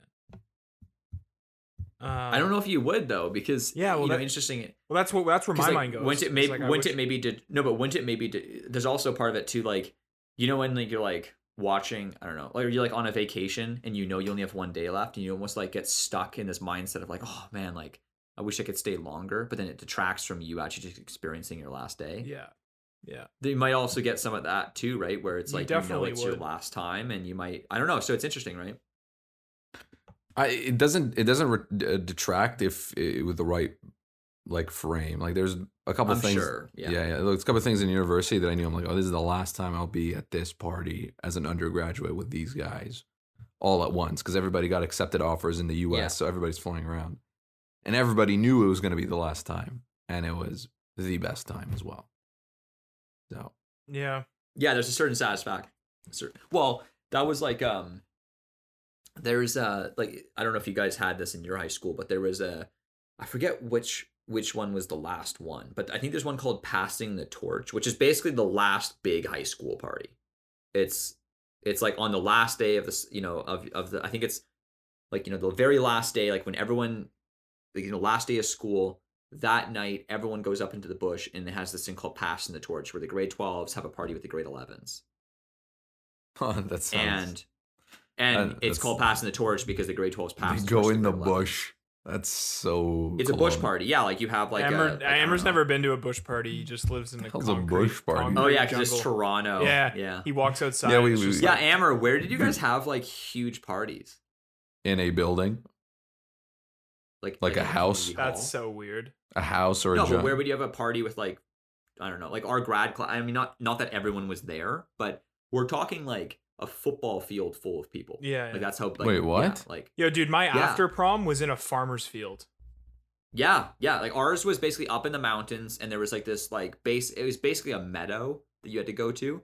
And it was probably the size of like maybe 2 or 3 football fields, and it was like full of cars. Like everyone would find it. Like it was like a oh, that's like a crazy. Burning Man in the mountains. That's crazy. What? Yeah, because Amber, my grad class was like, I don't know, 700 kids plus the grade 11s was probably another 500-600 kids, and not that everyone was there, but there was probably at least 600 people, probably 1,000 people at this event. Damn. Like you couldn't possibly talk to everyone. Yeah, in the bush. It was all, and everyone camped up there and slept, like, because everyone was getting drunk and you'd sleep in your car. It was but it was a mess. Everyone knew it was their last It was time. a mess. But there was also a certain kind of fuckery because everyone, you know, for good and bad ways, that everyone knew this was probably the last time they were going to see anyone. So there was a certain level of like confidence that everyone had, and like a certain like everyone kind of their guard let down in the sense that like no one was going to see one another. Yeah. John's walking around being like, "I hate you." No, I wasn't that guy. I was a big stoner at the time, so I was probably like, I mean, I just vaguely remember just being totally baked out of my mind. Right. Just super high. Yeah. Nice. But yeah, no, the thing about the life chart, I think I'm gonna purchase one and put it in my office. Because it gives me this like really, it gives me two things. One, it shows me that because I'm so impatient, it gives me this kind of viewpoint of life that I struggle to keep, which is, hey man, can you just fucking relax for a second and enjoy this week of your life? And then the second part is like the side of like memento mori, which is like, hey, we're all gonna die, right? Like literally around the end of that chart is when I'm gonna die, if not earlier. So what's the point in getting like at all distressed about any one event, right? Like imagine trying to get upset about like one person in your life or one event in your life during that tiny little week in that whole thing. It just doesn't make sense, right? So that's kind of, I think I'm going to get it. Because originally I learned about it last year and I was like, that's kind of depressing. I don't think I'm going to get that. Like, oh, the chart. Yeah. Yeah. It's like, hey, I'm just counting off the weeks until I die type thing. And then now I look at it and I think it's just going to help me gain perspective on those two things. You know who's really good at giving you that perspective? Who? Marcus Aurelius. You go to book 2, and then you go to book Marcus 2? Aurelius. Yeah, you go to book 2 of the Meditations, and then you go to number 6, and it says, yes. That's how it starts. Yes. Keep on degrading yourself, your soul, but soon your chance at dignity will be gone. Everyone gets one life. Yours is almost used up. And instead of treating yourself with respect, you have entrusted your own happiness to the souls of others. Yeah, he has. Who is this guy, man? He has other lines that are kind of similar, where he's like, "How many more chances do you need? You know, or like, how many more times are you going to begin your life? Right? Like, how many more opportunities do you need? Kind of thing." Yeah, and then Seneca talks about that too, where he's like, Seneca's like, there's many fools who are always just starting their life, right? Like, as in, they can never settle on just one way of living. Right? They're constantly flipping from, John, that what you were referencing is just number 4. Remember how long you've been putting this off, Austin. Yeah. He's talking to you. Oh, he says Austin. No, he doesn't. No, he's not. Remember how long you've been putting this off. How many extensions the gods gave you, and you didn't use them. Yeah. At some point, you have to recognize what world it is that you belong to, what power rules it, and from what source you spring. And that there's just a limit to the time assigned to you. And if you don't use it to free yourself, it will be gone and will never return. Damn. Yeah. Yeah, it's a non-renewable resource. Yeah. Money is renewable. Your time isn't. Where's the Warren Buffett of time allocation? I want to meet that guy. Well, I would argue that Warren Buffett is good at allocating his time, right? Oh, 100%, yeah. But he's not known for that, right? So I really opened up a can of worms because I'm like, oh, like there's like people joining my program, like new year, new me. And then they like watch 3 videos and then fall into their same habits. And it's like, hold on a second, what's happening here? And a lot of them just have really bad time management. Yeah. Or just a lack of resolve. Yeah. So I'm like, oh man, like I need to create a solution for this. And then as I start to research it, I'm like, whoa, this just goes deep. So, well, I was actually talking with Brady, and he had kind of said something that kind of reminded me when someone says something and it's like, oh fuck yeah, like I used to kind of have that same mentality. And he was talking about how, like making money doing the boring things. You said that. I know I maybe said that at one point, but I'm saying Brady said this to me, and I was like, you said it first. You said it like a year ago.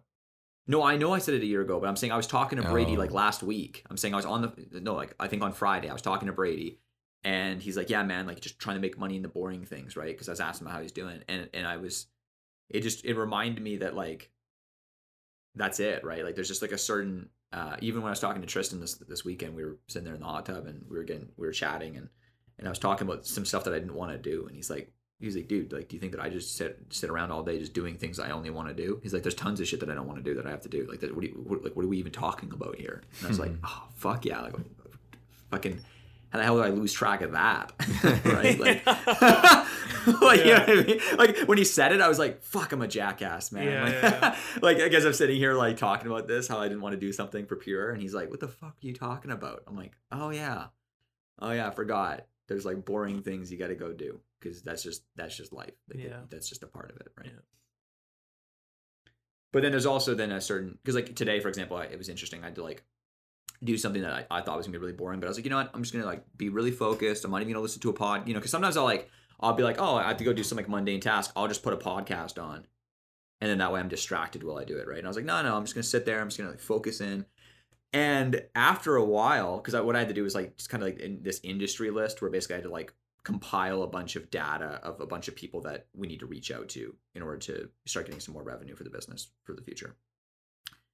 And after a while, I was like, oh, this is kind of fun, actually. Like, I'm kind of like a personal investigator. I'm trying to like figure out who's worthy of contacting, who's not, and how do I get their information, right? Like, you're scanning through their websites or you're finding them on LinkedIn and great. I was like, oh, this is kind of fun, actually. Like I next thing you know, it was like 2 hours later. I was like, oh shit, like that just flew by, right?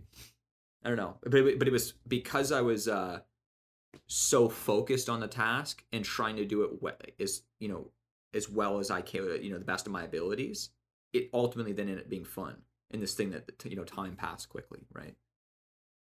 Mm-hmm. By the end of it, I was like, that was enjoyable. I would do that again.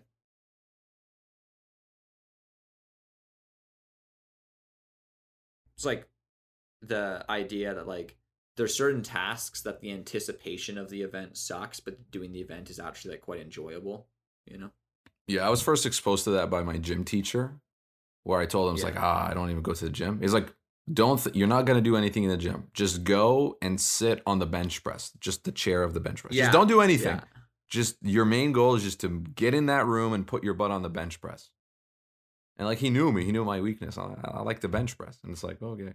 In my schedule, might as well just do a quick rep here.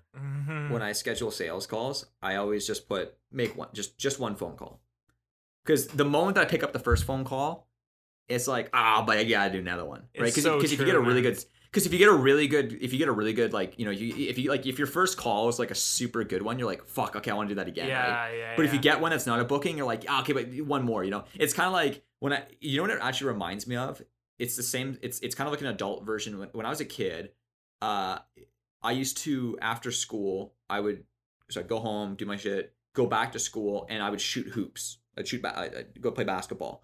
And I remember I'd sit there and I'd be like, okay, I'm gonna hit like 5 more. So you'd hit 5 more, and you're like, okay, well, 10 more, right? So you hit true, 10 more, man. and you're like, okay, I'm gonna hit 5 in a row. So you get 4, and then. Next thing you know, it's like an hour and a half later, you've hit like 1,000 more shots or something crazy like that, right? Because it's like one more, Yeah. I wanted to make the NBA so bad, dude. I wanted to play for Duke. Man, I didn't even care about the NBA. I just wanted Duke. I Yeah. wanted to play for the Blue Devils. Is that true? Is that serious, Amber? You were like, I'm gonna be in the NBA.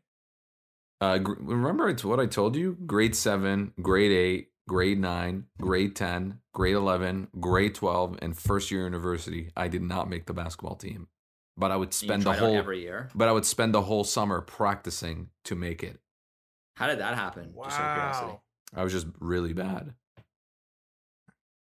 Huh. Yeah, but I just refused to accept. Did you actually practice really hard though, or because like twice a week, one shooting, another time going like playing with like my Somali friends, and just like showing you up. You just don't have the hand-eye coordination, or No, I can hit my shots, I can dribble, but I'm too weak, and I have a very low basketball IQ because I spent 0 hours playing actual organized games, and I would only play pickup. So when it came time to organize games and I had to run a play, I only knew how to like juke the guy in front of me and like step back three, and like 30% of my time I would hit it. You know, like I had the fundamentals, but I didn't know how to put them together because I never actually had a coach because I never made it on the team. Yeah, man, that's crazy. Well, 30% from behind the line is really good. It is, yeah, 30% of the time. Well, no, but I mean, if you're hitting 1/3 of your shots that are 3 points, that means on average you're getting 1 point per shot. Yeah, but when it came to the tryouts, John, when it came to the tryouts, I was like a one-trick pony. You give a man a hammer, everything becomes a nail. I would just be pulling up from 3 while my friend was open in the paint. And because of my height and size, I had to be point guard. But to be a point guard, you need a high IQ. And I was too short and weak to be a shooting guard. Interesting. My strategy, because Abu Shaka from downtown. I was also not that great at basketball, but I was always a starter, and I always made the team because I wasn't like similar to you. I wasn't very strong. I was actually short, so I wasn't really tall enough to be point guard. But I had really good cardio, and I was extremely weird. So like I'd be that guy who would be like full court press the whole fucking game. I'd be like, yeah, no worries, man. Like, and I'd like walk up to I'd be like, cause so like I would always be put on their best player, you know, assuming he was like, you know, I could match like strength wise. And I'd walk up and like, hey man, just so you know, this is gonna be the worst game of your entire life. Like I'm basically gonna like be like a fucking mosquito that you just can't kill. Like I'm gonna be the most annoying dude. So like they would get they'd inbound the ball and I'd be like full court press and I'd be like ball the entire fucking game. Every time that guy had the ball, I'd be like ball. He'd be like, what the fuck are you doing? Ball. And like I would just be like talking the whole fucking time. Like I was just always just the most annoying fucking kid. But guess what? I'd always shut down their best player. Like I'd be fucking lockout the entire game.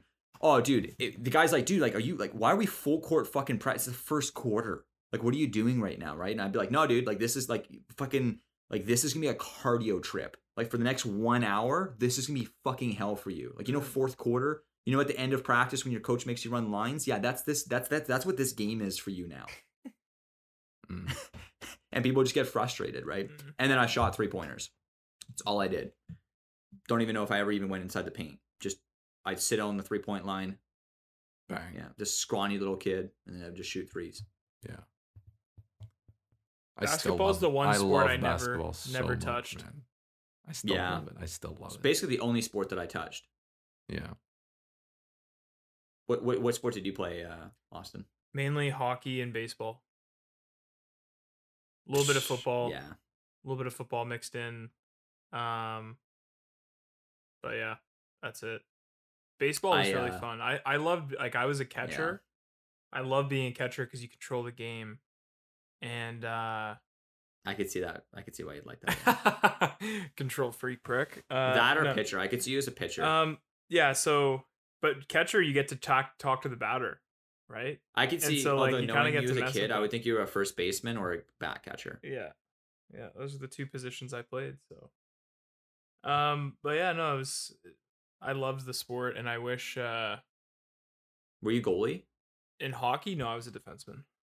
Yeah, okay, that makes sense. Yeah. But I never had the cardio to be like an amazing hockey player. Like I could never take it to the next level.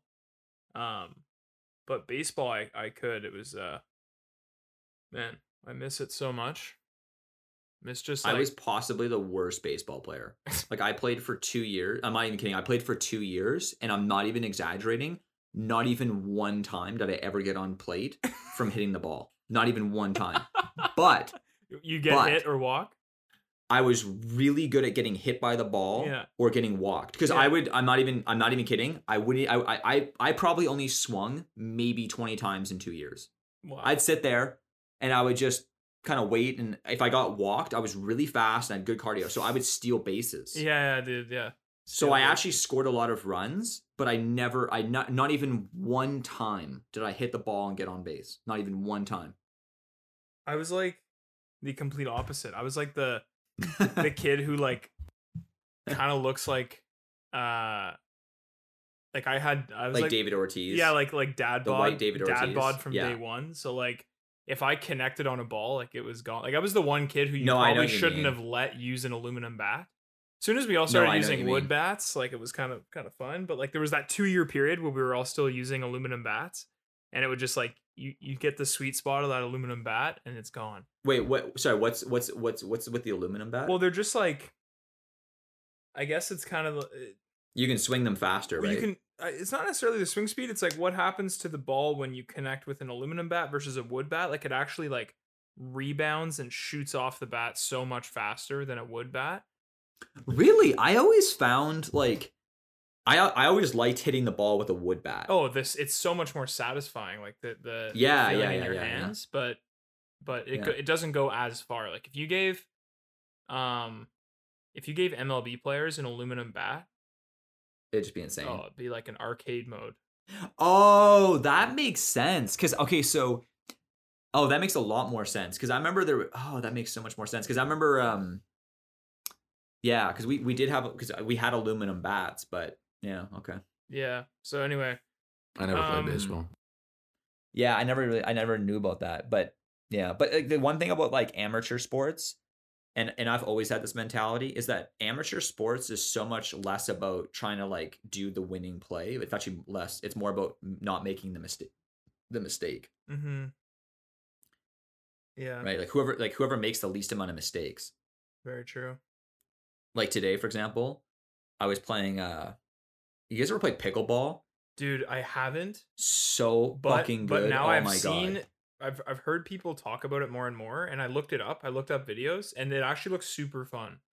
Dude, Tristan and I, we had our first match. You know, Kelowna's been just pissing rain out the entire year. It's just been terrible. Yeah. But anyway, we had our first like weekend. We were both in town. Weather was good. Both got to the courts by 8 a.m. because it's super busy with old people like right afterwards. And we just like worked up it was such a good workout, but such a good sweat just playing pickleball. Fucking love it. Love it. But ultimately the winner was the person who made the least amount of mistakes. It wasn't like who like had like the winning shot. Yeah, Some of our rallies were so long, but ultimately that guy who just, it wasn't that he, like our rallies didn't end because someone made such an amazing shot. Is it 1v1 in pickleball or is it 2v2? It's usually played in doubles, but I prefer singles. Interesting, because I've seen all the videos singles online is like as doubles. Yeah, it's most, but Tristan and I also just don't give a fuck. Like most people play doubles, and singles is kind of like a secondary thing. But singles is where I have most of the fun. You're doubles running a lot. You're running but around way more. Like it looks like doubles, you kind of just stay put. Yeah, doubles is not even really that much of a workout, really. Yeah. Singles is a workout. Yeah, singles is basically like ping pong, but on a tennis court. Yeah. But it's a smaller court. It's a kind of like ping. Yeah, I love. Whereas, pickleball with doubles, you're basically both sitting in at the net, just kind of like all hand-eye coordination. Yeah, whereas singles is like very open, like What type like of ball? One person might charge. It's like a wiffle ball kind of thing. I don't know. Because I can't tell if it's like an actual wiffle ball or if there's like a specific pickleball. No, it's like a pretty hard plastic, so it's but it has holes in it, like it's like a wiffle ball. Yeah. Interesting. Yeah, it's super fun, and we got our first good. Well, our next retreat, we have to find a pickleball court. I have to play you pickleball. You'd be good at it. It's one of those, like if you played hockey, you know how hockey kids were always just like randomly good at ping pong. I guess, yeah. I grew up with a ping pong table in my basement, so I would say I'm pretty good at ping pong. But I guess I think I was the champion of the three of us, though, right? Oh yeah, no, I was just about to say, but you guys barely somehow. Well, Amber barely still 1 point. I still beat you 1 point. Amber has a future or an alternative career where he is a commentator, though. Because damn, Amber was a really good. Well, you know what they say: if you're not first, you become a coach. So, Ouch. Okay, back to what we were kind of originally talking about. I wanted to ask you guys this. I regret my choice. When it came back to, you said something earlier, Amber, where you were talking about how the difference of how we look at our resources of money and how we plan how to spend our money, right? and then we don't plan how to spend our time, in the sense that we don't put time aside to figure out what is going to be the best use of our time. Like, we don't just have like time. We have time when we're not spending money, but we don't have time when we're not doing something, right? So I really want to come back to that, because I feel like that's a huge source of tension in my life, where right now, I'm going to give you an example. I had a really long and exhausting week normally than what I usually do. I had to, I'm not going to get into it, but essentially it was just like a very active week, a lot of input, a lot of different things. So come Sunday, I was exhausted. Like today, we're recording on a Sunday night. I was exhausted. I just feel I didn't sleep very well last night. I'm, I feel like I'm kind of just generally like under the weather. And I actually just realized, I'm like, hey, I was supposed to get up and do like 3 or 4 hours at work today. I'm just not going to do that. I'm going to focus on like feeling better. I'm going to like take a nap. I'm going to drink some tea. I'm going to like do a little workout, see if I can, if that's going to help or not. And I did that. And I would say I had a great day. But as I sit here now in front of you, I would be remiss if I wasn't, I would be lying if I didn't say that I had some sort of guilt about not taking that 3 to 4 hours, and as I originally planned in my week last week, during my weekly planning session where I fill up my week and figure out what I'm going to do, I kind of feel that overwhelming sense of guilt where it's like, yeah, you just didn't fucking take it to the end zone this week, did you? Like that. You know what I'm trying to say? Austin, but that's because here, and this is my opinion, and maybe I'm wrong, but maybe you're just optimizing for short-term gain, and like you just love seeing short-term results. Like you send that email, you create that spreadsheet, you make that phone call. That's so instant.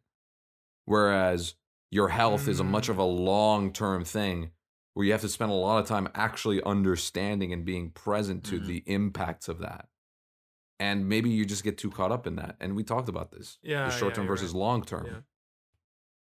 Well, my question was more about, what do you do? Okay.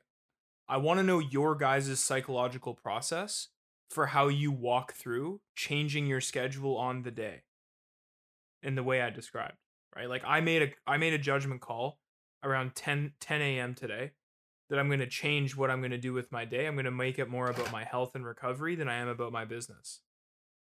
I don't feel like I don't feel like I have any like advice that I think I'd feel comfortable. I just want to know how you guys do it. That's all. I just want to know, because like, curious, what's the psychological process? Well, I just ask myself, what are the goals? So usually the things that I would be canceling are phone calls with a team member or a customer or a potential customer. Okay, well, what are my goals? My goals are to land more customers, make sure my customers become raving fans, and develop a great culture and team. Right. Those are my goals.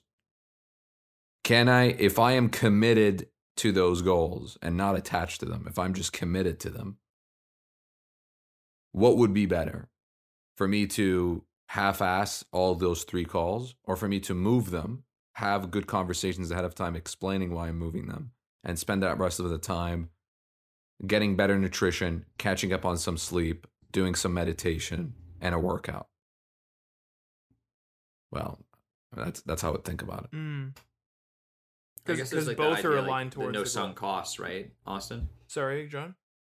Well, like no sunk costs. Like I think what Austin, or what part of what Amber's saying there is like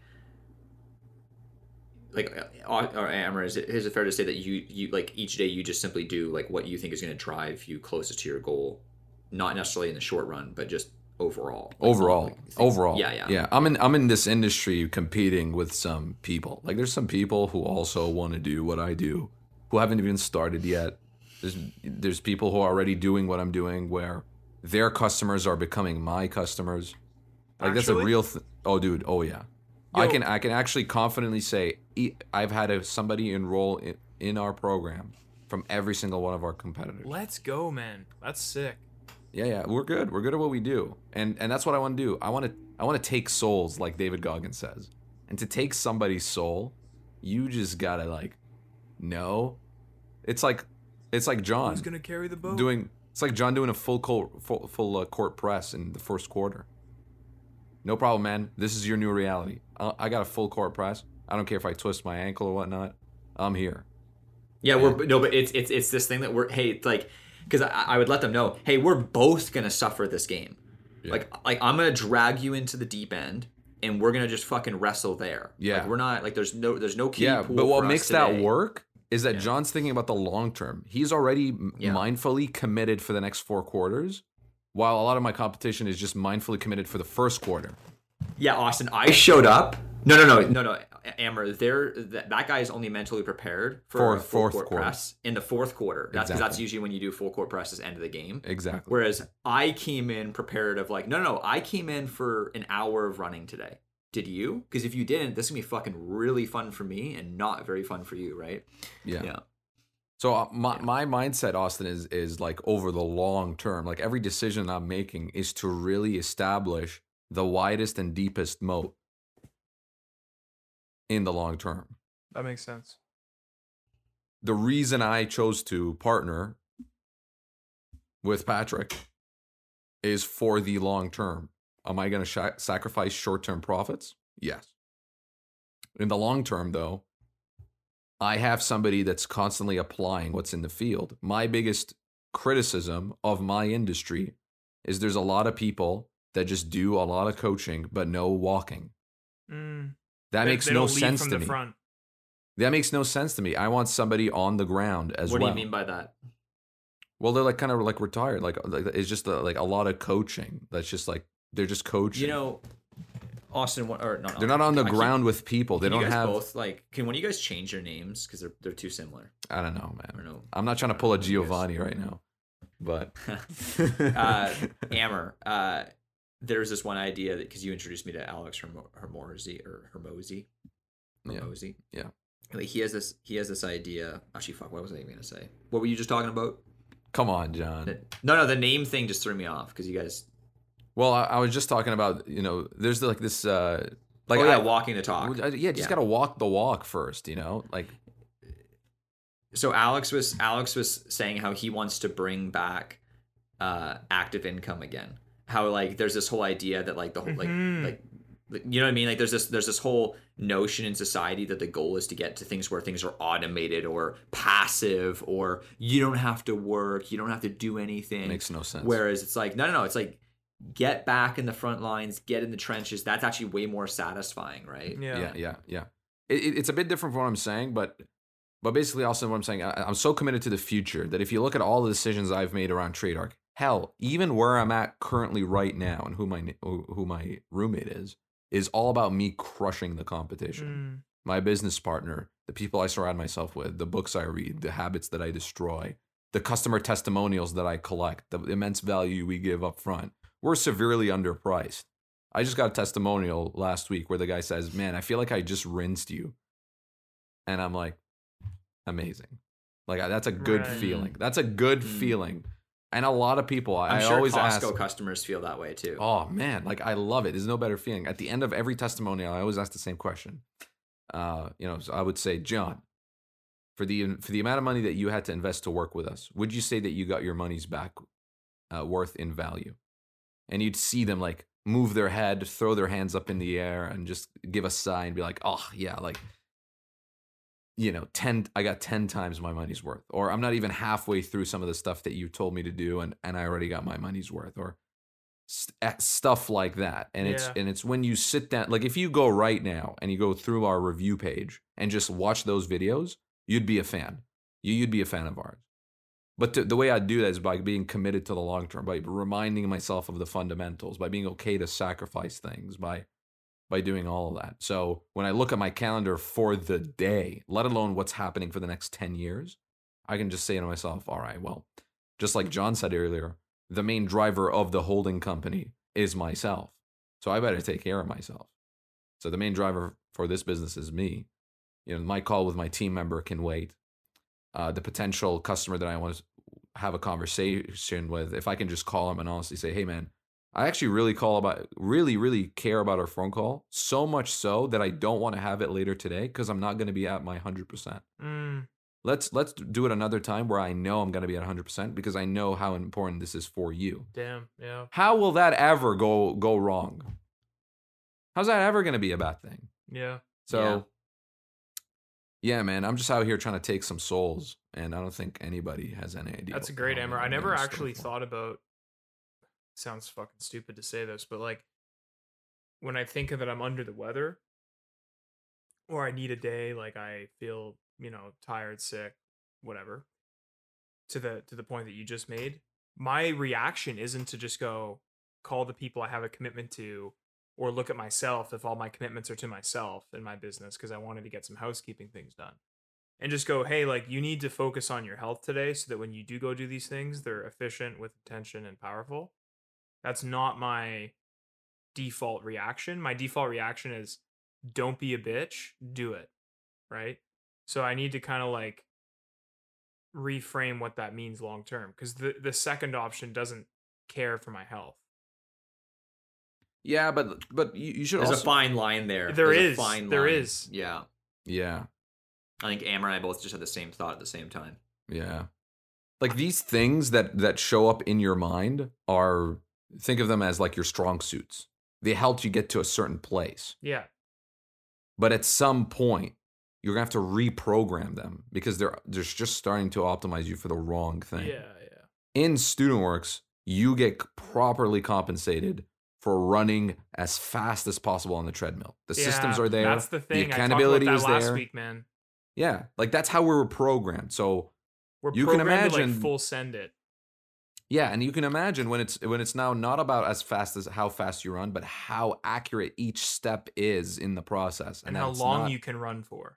And we have to, all three of us had to shift our thinking from 9-month segments to 10-year segments, and how painful that was. Dude, that's that's the thing. Like, I feel like I'm going through that transition period right now, and it's really testing the way I think about my. It's gonna take you a year, Austin. It took me a year. Really? It did take you a year? By a year and a half, actually. Holy shit, man! Austin, what do you mean by you're realizing you're going through that transition period? Like, now I'm building. I'm helping build a franchise itself. Oh yes. And so now I'm having to go through the same transition with Pure Air too. Well, no, but I still rely on the skills that I developed as an operator with StudentWorks in how I run my personal franchise, because like I really focus on making sure there's the necessary input for the business to get what it needs. Even that though, it's a different business. Like the seasonalities are different. The sales cycles are different. It's a different decision-making process. It's a different sales process. Totally. And so now it's actually like, it just so happens that the new business is actually more, it's like painting in Canada is like super seasonal. Like, especially outdoor work, right? Like if you're not producing on a sunny day from May 1st to September 30th, you're losing money. Right? That's the way I would think about it. With the amount of work that you and I can book, John, if you don't have painters outside painting houses when it's sunny between May 1st and October 1st, you're losing money. Right? Mm-hmm. That belief that I held has earned my business in the past so much money, right? Because I truly believe that. Now, I'm looking at it and I'm like, that's no longer true. Like, yeah, there's seasonality for roofing, but it's just different. Like the season's now 10 months, not like you can roof 12 months a year if you wanted to. It's just a little bit more expensive for that other 2 months. But like roofing is like a 9.5, 10-month thing. So like now that I have this like the same input or the same viewpoint where it's like full send all the time, I'm burning myself out faster because I can't sustain that for 10 months of the year. I could sustain it when it was for 6 months or 5 months. So anyway, I'm just realizing these things were like... Yeah, you're in the wrong gear. I am. Too many RPMs, man. Yeah, Too many RPMs. Time to level up. Yeah. Go to second. It's interesting. Well, even just having the patience too like one thing that I'm noticing too about PR too is that the relationships that you're building are much more like much more long term. So true. Are much more long term, but also the sales cycle is also just a lot different. Like with painting, you know, you go knock on doors, you meet people that need painting today, you know, or need painting, and you schedule a quote and you book them in. Okay. With Pure, one thing that's interesting is a lot of times you're dealing with like commercial or institutional clients where it's not necessarily like you have to build a relationship with them. Like it's not like a, hey, like let me come do a quote right away. It's like a it's more like dating than like one night stands. Yeah. Like some of these like that's school crazy. district people that some of these school district people that I'm calling, you know, it's just like you have to like fucking court them basically. You got to full court press them, but in a nice way. Yeah, I don't know. It's interesting, right? Or it's like one of those like, I don't know. But there's different types of, like painting is painting. Like there's I would say there's very little nuance to the different types of leads you get. Whereas like home builders in for Pure Air, they literally only need you for like a 1 week, like they only like there's a 1 week window where they basically need you. Like they finish their project, you come in and clean, and then that's it, right? But they don't need you for the other 6 months they build the house, right? I guess you could argue painting similar, but like when you call a builder, it's like if you call them about duct cleaning at the beginning of the project, it's like, sure, man, but like how about you just call me at the end? Like, because it's not something that you would book in advance. Like duct cleaning's not like, you know, so there's a bunch of very interesting things that I'm having to get used to, right? It's not the knock on the door. It's not the same cycle that I'm used to, right? I don't know. Yeah. But like even also thinking more long term too with Pure, where it's like the amount of money that I'm going to make given my effort earlier on is just not going to be the same. Like I can make like more money with like the effort I put in my painting business will make me more money like time. Dude, like, it's actually crazy. Like switching out Amber, like you think about the money you made in your last year that you ran your painting business per hour. Yeah, boys, like think about the amount. We talked about this. Yeah, no, but I'm just saying, it killed me. No, I'm saying I now realize that, and I think John's realizing it now too. But does it still kill you though, Amber? Yes. Really? Oh, for sure, man. Yeah. Well, you got to imagine, like these are the first habits that I developed. No, but I'm saying, like even now with what you're telling me though, it still kills you because but look at what you're building though, right? You're telling me about this long-term mindset, like but in my mindset in StudentWorks was to make as much as money as goddamn possible in a year, to wring the towel as hard as possible. Whereas with this business, it's like, oh, how can I live on like $42,000 a year, so that the business, like as a baby, gets all the resources and love, tender, and care. So like from a financial, personal profit perspective, maybe I misunderstood your question. Well, no, I'm saying like you don't still feel that FOMO of missing out the dollars that you could have earned running a painting business, or do you? I overcame that in our Quebec trip. It took 2 years. No, but I just wanted to like get clear on this though, is that you no longer. Amber, it sounded like you were saying yeah. Correct. Well, I can't hear you, Austin. You no longer feel that. Like you understand that you're in an entirely different market in a different time at a different. Okay. Yes. Now. Yes. See, now I'm realizing that like even though I change positions and what I'm doing and all these things, because they're somewhat similar in the styles that the businesses exist in, it's an illusion. It is an illusion, and I haven't fully done the same exercise that you have. And you think it's going to take me a year? I could definitely see that, maybe a bit longer. Well, Austin, even consider like the efforts you put into the franchise company. You probably aren't going to reap like the rewards on that are probably going to come in like decades. Yeah, like I could put in a lot of effort into Pure Air over the next 6 months, and I might make like, I don't know, 30, 40 grand, like, you know, over the next year, like I might make 30, 40 grand, like if I put in a ton of effort. So, but all the rewards come like 5, 10 years from now. It's an interesting. Austin, here it is. You want me to seal the deal right now for you? Yeah, sell me. In StudentWorks, it's more of a linear projection. When you're everything else we're doing now, it's more of an exponential projection. So we kind of just, I was having a great call with a prospective Rydell franchisee for next year. A lot of people that do applications, I end up talking with them possibly before they submit an application or sometime during the application process. And we were talking about how if they chose to take this as a serious opportunity and want to seriously go at getting a Rydell franchise and interviewing for that. I brought up a point that was a really good point of contention for them, what they had never seen before for them if they were to do Rydell, which was, am I willing to be a student again? Am I willing to forego? Yeah. Am I willing to forego every single part of my ego that I've built up over the last 3 to 4 years, and being, you know, a 22-year-old kid that can make 6 figures? Great, that's what you can do now. But are you willing to fully vacate that role, that kind of like, I don't know, the way you see yourself right now, and going into like, wow, I'm really excited to learn how to knock on doors again, and how to operate in a new trade, and how to learn the ins and outs of that market. Yeah. Can you get fully stoked to go do that? That was my question to them. And they were like, man, I actually don't know if I can. And I was like, well, I was like, that's a huge thing. Cause I'm like, the franchises that we have that are doing amazing are doing that. It's plain and simple. Right? Like, I think that's what went wrong with Matt Lang. Yeah. Well, I actually ended up talking to Matt, by the way. Remember you said you should have a call with him? I had a call with him. It was like an hour long. After he left. And like you guys talked about peer area? Yeah, we talked pretty much just about this. Like, we talked about the difference between confidence and arrogance. And I don't think Matt is I don't know Matt that well. But it was very clear that 30 minutes into the call, we had defined what confidence is, and we had defined how confidence can kind of seep into arrogance.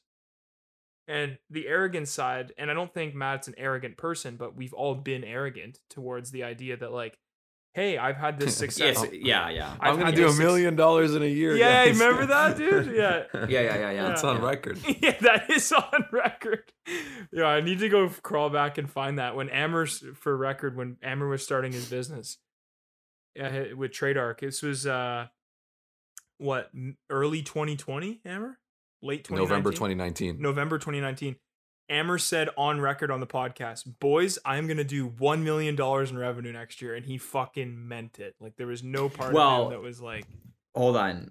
But I always have to come to his defense and say that if there ever was a time that someone would be a little bit arrogant, it's right after a Tony Robbins event.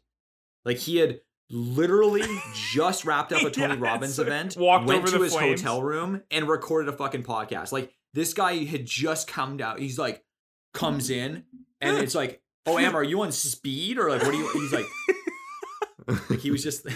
And in 2019, when like the world economy had never been doing better. Yeah, it was just like, the boom time. Yeah. But no, the not being able to bring yourself back down to a student, or humble yourself down, or even just realizing that like skills transfer. But if your mindset doesn't, then it's the skills are useless. You know, like, I don't know. There's something to that for sure. Yeah.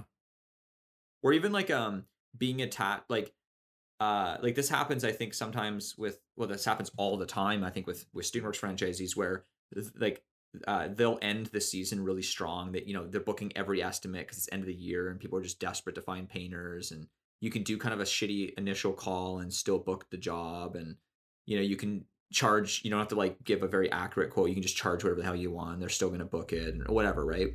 But then they have this like long preseason where they're the man, and then they come into January and they don't necessarily come with the same discipline that they had the previous January. It's actually like a chronic thing. Vet complacency. Complacency. We'd always talk about it as it happens all the time as a DM team. You know, it's like, it's crazy to think that your biggest threat on round 2 is yourself. Yeah, man. Well, it happens. Like I used to see it. I mean, I think it happened to me to some degree. Like I for me, I always grew, but I could have grew more if I didn't have. Well, it's almost like what you were talking about at the beginning of the podcast, right? Like small things that you're realizing about your habits in your life that you want to improve, but you view them now as being like, you're able to catch them at a very early stage because you're pretty dialed in on what your habits should be like in alignment with your goals. But imagine you don't know what you know today, and you're, 4 years ago in your vet year, you're just coming off this, like, your second year to run a business. You're barely 20 years old, and you're just like, the way you see the world is just so So different. Like, so different. Yeah. Anyway, it's an interesting thing because I think that now, like, this podcast is going to be a really interesting documentation because I think that when we started this, I think it's going to be called The Rise and Fall and Rise Again of Amber, John, and Austin. Interesting. I could see that happening because I think when we started this, remember, like, we started it because we thought we were, like, pretty fucking good at what we did, right? Man, I almost disagree. I think that we started this because we wanted to get better. That's how. No, that's but the only reason I we remember would we ever got make started because it was getting a headache to add like 5 people into the call who put themselves on mute to listen to us talk. Yeah, but I think at the same time though, like, I'm not saying we were coming at this like arrogant pricks, like, oh, we're just gonna have this. Austin, you might be solo on this. No, one. but I'm saying I wanted to learn from Amber. No, guys, the only reason why we would start this is because we think that we have something to share that's like really good. No.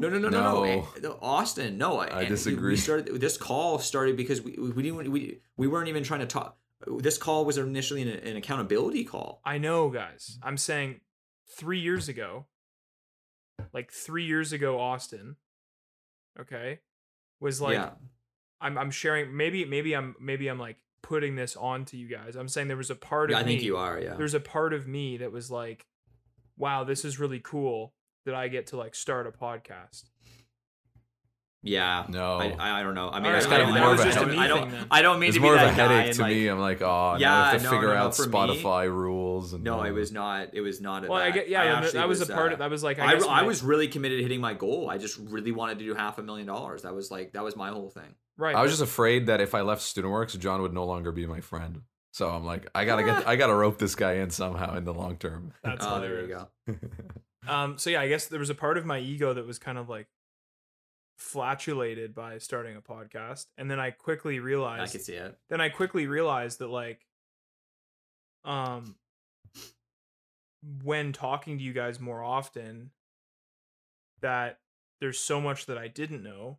And then maybe like a couple weeks or a couple months in, I really realized like there's very little benefit to trying to explain or essentially just try and like have a podcast to have a podcast. But I obviously had this accountability call with you guys beforehand and we turned it into a podcast. But as we've kind of transformed over like that period, and then COVID hit. And I think we kind of got like really close where we, all of our businesses were kind of under the gun. Like Amber wasn't a StudentWorks anymore, right? But like, I don't know, like I feel like there was this kind of like, we just got closer as friends or as co-hosts, because like it was kind of an interesting time. The Quebec trip was so nice.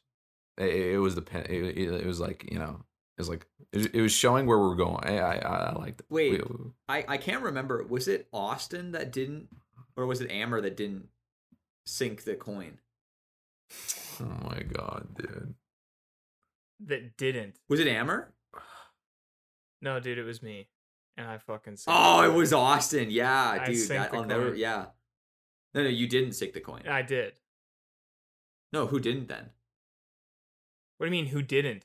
You used to like, you were driving me nuts about the whole idea of like, I did do it, but you were like telling me that you didn't see it. Oh, wait, hold on. Austin, wait, Amber. I do not recall. I do not recall. My publicist is saying I don't know. No, there was one of us that didn't sink the coin. Yeah, I have no recollection. By the way, just so everyone understands what we're talking about here, when we were in Quebec, we played this game where it's hard that I invented. When I say it out loud, it sounds ridiculous, but basically there was like a baseboard that was maybe like 6 to 8 inches off from the floor up the wall, and there was like a bit of a gap between the baseboard and the wall, like a quarter inch. It was like a quarter inch. Yeah, or less. And basically what we did is we tried like throwing a coin such that it went perfectly into this gap between probably the baseboard from and the wall. Like 8 feet back, 10 feet back. I would say no, probably a good 15 feet. 12 feet. It's probably 5. I know it was like 5. It was like 5. It was a pretty challenging paces. thing, and either way, and we'd throw it basically across the room and try and do this. I sunk it multiple times. Amber for sure, I think, sunk it. Austin, though, it was interesting because all of us sunk. Like, so Amber and I sunk it. There was witnesses. It was clearly I sunk mine multiple times. I think Amber sunk his twice. Witnesses. The only guy who sunk it, allegedly, there was no witnesses. Interesting. Yeah, it's kind of a nightmare scenario, right? It's like hitting your first and only hole in one alone on a golf course. That would be Has that happened to you? No, of course not. I've never fucking hit a hole. Have you ever hit a hole in one? By the way, for everybody listening, this is why the human memory is so bad. You just heard it right now. Because none of what just John said actually happened. Because the truth was, I was the one that never sunk the coin. Because Austin and John would go down and go get the car, and I would be left in the apartment trying to sink it. And remember, you'd walk in through the door and you still see me throw the coin. You guys, Wait, so I was the only one that hit it then? No, I hit it. You and Austin. I hit it once where you saw and once where you didn't see. Yeah. Austin hit it twice. You hit it twice. I hit it 0 times. So Amber never hit it. Okay. Yeah. But that just goes to show why memory is so bad. And most of the time when you think about yourself and your accomplishments, it gets pretty mangled up. So. But I do agree that it'll be interesting as we go through different stages of what we're doing with our life, and the viewpoints that we hold about our new opportunities are only able to be built off of the past. And then we've spent if we let it, but we've spent like the good half of like 2 years, I would say, on this podcast myself. I guess I'll speak for myself, but I've been sharing on thoughts and ideas that I've generated while running a business over here, right? And now I'm learning that as I go into a new business, that some of those values and thoughts and beliefs are not going to help me, right? Yeah, just mean bugger all. And so now that's what I'm trying to say is like there's things that I've now said on this podcast that I'm trying to vacate, right? So it's kind of interesting. That's why I think this should be viewed as like a rise, fall. I'm looking forward to 3 years more data because I don't know how much of what we have done. I know, but Amber in 3 years, it'll be like, I'm going to wait for another 3 years of data. Like, yeah. No, but like how much of anything we've done is a result of a good economy versus our own skill sets? Like how much are we overly pumping ourselves? Like well, maybe we go COVID, bankrupt at trade arc. I don't know. What do you mean COVID? I mean, COVID was a thing. Yeah, but we haven't experienced the full financial lashback. No, but not for the home service industry because COVID on its own would have been a bad hit. But as soon as the stimulus came, it was a good thing, right? So, yeah, that wasn't a real recession. There's a real one. No, but coming. Hold on. But in my defense, though, it wasn't like my mindset was strong once the stimulus kicked in. My mindset, like I was, like if you go listen to those, podcasts, there wasn't even a single. Yeah, which is exactly kind of the point I was making is. Do results really matter, or is it just our character and how much it can withstand the erosion of events? Well, I mean, I guess you're going to bet on the guy who puts in more effort, typically. Yeah. Well, hold on. I get what you're saying, though. You're going to bet on the more conscientious guy. Yeah, well. Who's also industrious. Peterson says that it's one of the largest indicators of income is that trait. Industriousness? Conscientiousness. Yeah, but that's not working the hardest. I didn't say it was. I'm just saying that's just that there's many sub traits to conscientiousness. No, you said you're gonna bet on the guy who works the hardest. Yeah. I was just saying that's one piece of it. Because when you work hard, I'm assuming you're talking about industriousness, which is a subcategory of conscientiousness. Correct. Okay, cool. Yeah, I'm not sure what your point is. No point. I just want a clarification. There's no points in here. You guys want to do whack versus wise? Yeah, let's do it. Sure, yeah. Amber, what do you got for us this week? Some absolute. I think we're gonna hang around. Then we're gonna poke around the corners of New York still. Let's see if we got any good ones. It's a New York. Is it called trap? New York trap? What would it be called? What's the style of New music? York drill. Drill. What's the difference between trap and drill? There is a difference. I can't put it into words. No, I didn't. Oh, okay. Yeah, but I know there's a difference. Try to put it into words, ever. Drill is more similar to Pop Smoke type approach. Trap is closer to Chief Keef. Actually, we're gonna go to Georgia. Some Georgia drill. Yeah. Is that even a thing? Georgia drill? Yeah. And you probably know this song too. And honestly, yeah. Wait, did you say it was called Florida Georgia Drill? Florida Georgia Line? I'm more of a British rap type guy, if anything, you know? Well, I like Christian rap. You do? What's your Christian raps? Who's your favorite artist? I'm kidding, dude. I'm kidding. Oh, okay. I don't know. There's a song by a guy named Actually, do you know what song I listened to recently that I thought was It's good? It called was by Cake this guy Camp? named Little Zahn Lil Xan. or Little Zan. It was Little called Paralyzed. Zahn. Or no, Betrayal Me, but something like that. Do you know a guy named Austin. K-Camp, Amber? Yeah, of course. Yeah, he's a one-hit wonder. Yo, John, how many views does this video have? 476,000. Read it again. No, 476 million. What? It has collectively 1 billion views across Spotify, Apple, and Little YouTube. Baby? Yes, sir. Freestyle. Holy shit.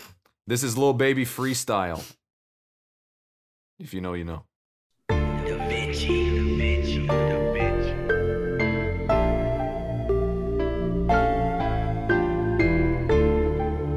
Yeah.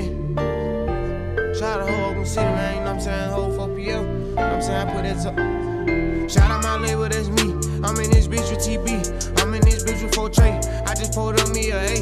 Real nigga all in my face. 500 racks in my safe. 500 racks to the plug. What you know about showing love? What you know about pulling up? In Billy trucks. Make these bitches fall in love. All of my niggas on go. None of my niggas no hope.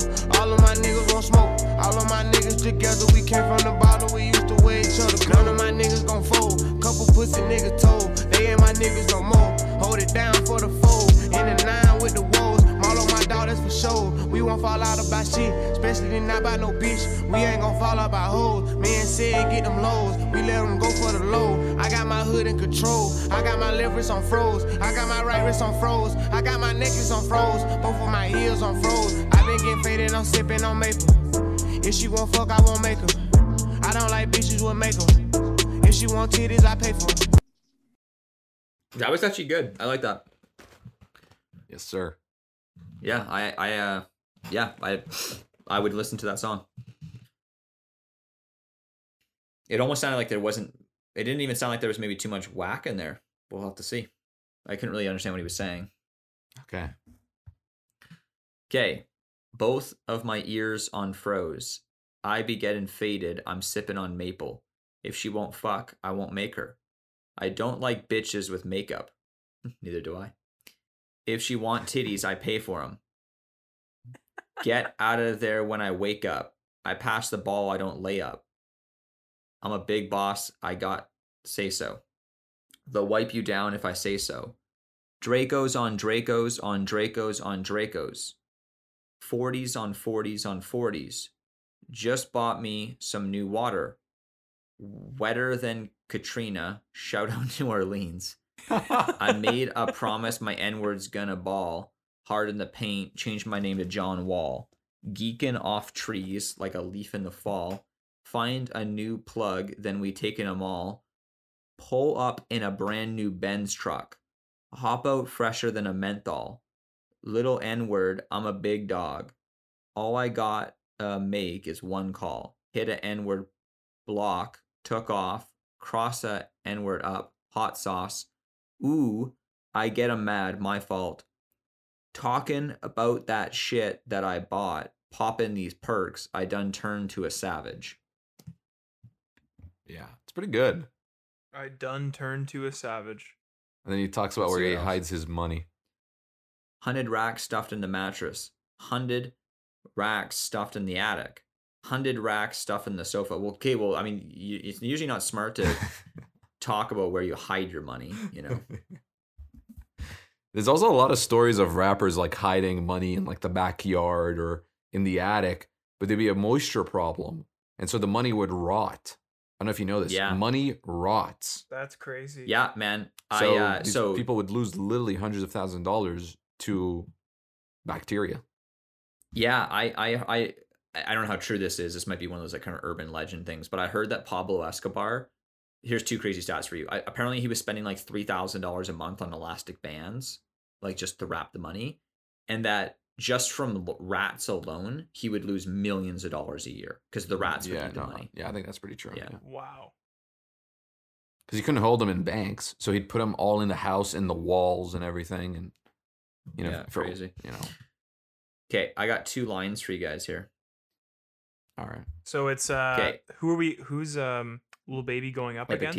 Epictetus. Oh, Little That's Baby a tough versus Epictetus. competition, man. I may have even read these before, but they're so good that I have to cycle back through. Hey man, let's do it. How do we know what is in keeping with our character? Well, how does the bull realize its own strength, rushing out to protect the whole herd when a lion attacks? The possession of a particular talent is instinctively sensed by its owner.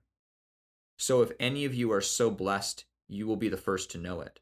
It is true, however, that no bull reaches maturity in an instant, nor do men become heroes overnight. We must endure a winter training and can't be dashing into situations for which we are not yet prepared. Wow. Nice. This is one of my favorite lines. If we are endowed by nature with the potential for greatness, why do only some of us achieve it? Well, do all horses become stallions? Are all dogs greyhounds? Even if I lack the talent, I will not abandon the effort on that account. Epictetus will not be better than Socrates. But if I am no worse, I am satisfied. I mean, I will never be Milo either. Nevertheless, I don't neglect my body. Milo was like an Olympic athlete, by the way, in the day. Nor will I be Corsus. Corsus was one of the richest kings in Africa. Nor will I be Corsus, and still I don't neglect my property. In short, we do not abandon any discipline for despair of ever being the best in it. So essentially, like, even though I'm not going to be Warren Buffett, I still want to be an investor, right? Yeah.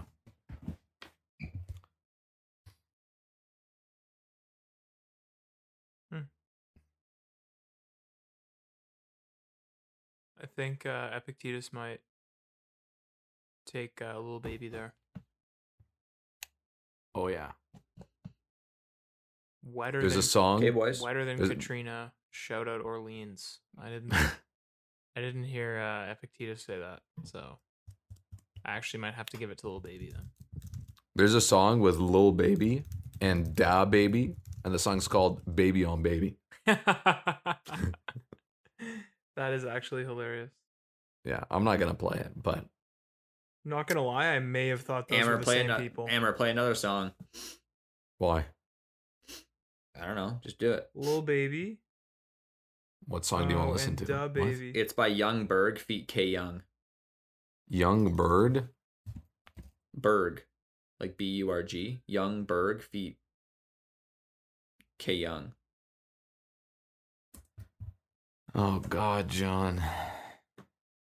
Is it Please Me or With You? No. Or Like a Pony? No. Oh, I'm not playing that. don't tell. You gotta go. If you're listening to this, you gotta go on your own adventure to get that Easter same egg. laugh. You got that's an Easter egg right there. That was pretty good. That's funny. One time, Trish and I were listening to a country song, and that came up too. Yeah, no, I believe it. Do you remember what Warren Buffett said about country songs? Oh yeah. if you listen to them in reverse, you get your house back, and your wife remarries you. Yeah. It's like he was talking about like inversion, and it was like you know the the country guy oughta listen to his music backwards. That way he can get his house back, his lady back, and his truck back. And it's like, Yeah. Such a clever line. Yeah, I'm really starting to enjoy Warren Buffett and Charlie Munger. So good. I've reached the point. I don't know if you guys ever had this where you enjoy something so much you experience a little bit of sadness because you know it's going to come to an end. Yeah, we were just talking about that today with the trip. But I'm like 100 hours in, and there's another 100 hours, and I'm like sad that I know I'm gonna be all caught up. And to get more content, I'm just going to have to fly down to Omaha. Which, by the way, I have no idea how many people are going to show up. Because I've been telling some of my friends in my life that, yeah, I'm going to go see Warren Buffett. And everybody's like, yo, I want to come. I want to come. So. Wow. Well, maybe we'll all Maybe go. we should go.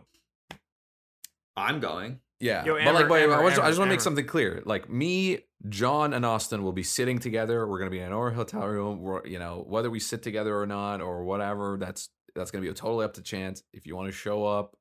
Well, no, I don't think it's a random thing. I think you. No, us three are going to be together. But I don't want people to expect that, you know, like, I don't know what's going to happen. Yeah. That's the only thing I want to make clear. If you want to come and join us and meet Warren Buffett, I would really ask, really I don't know if we're going to get to meet Warren Buffett. No, like a one-sided meet. A one-sided meet. Like, really see the Oracle of Omaha. Yeah. And by the way, I've been thinking about a question. You guys should also be thinking about a question. And part of the reason that I've been listening to every single meeting is because I want to ask him a question that has not been asked yet. So, Amber. And then Amber, you're gonna spend all this time, and then the guy right before you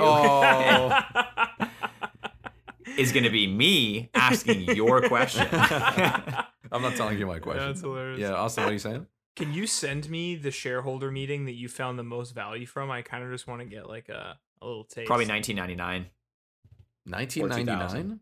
Or 2000. I disagree because all they talk about is the economy and the downside, which I'm not interested in as much. If you're interested in how to react in a recession or no, the one in 2000. Wait, is the one in 2000 when everyone's like, "Oh man, like this tech company, how come you don't want to invest in it?" Yeah, but that's the only good part, right? Wow, okay, it's pretty good. Like I'll be honest, the one that got me into it is probably the best one, which is just the 1994 one. It's the first one. Like, okay. Yeah, they're all, the original ones are funny too because he's like rushing. Where do you find these? Are they all on YouTube? Just go on Spotify. No, don't. Spotify. Yeah. What is YouTube, bro? Go on Spotify. Still use that shit? Yeah. No, I'm just kidding. You go on Spotify. You type in Berkshire Hathaway annual, and then you'll see a Spotify playlist with a cartoon drawing of Buffett and Munger. Berkshire Hathaway annual shareholder meeting. And then you click on it, and then you sort by date in reverse so that the 1994 one is showing first. They have a morning session and an afternoon session. Wow. I'm looking at it right now. Austin, I'm going to be very real with you. This is not going to be a passive listening experience. This is an active listening experience. You should not be cooking, driving until you get to like 2001 and 2002 and have built that muscle. So you're going to be sitting there getting confused. So when I first started listening, I would have like a pen and paper. And whenever I get confused, I would just Google something or write it down and learn about it. Wow. So they're going to talk about derivatives trading. They're going to talk about Solomon Brothers. They're going to talk about positions and their reinsurance businesses. They're going to talk about Supercat.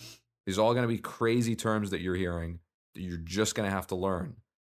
Talking about writing spreadsheets or reading balance sheets and how it should be calculated around stock options and why that should be calculated as an expense.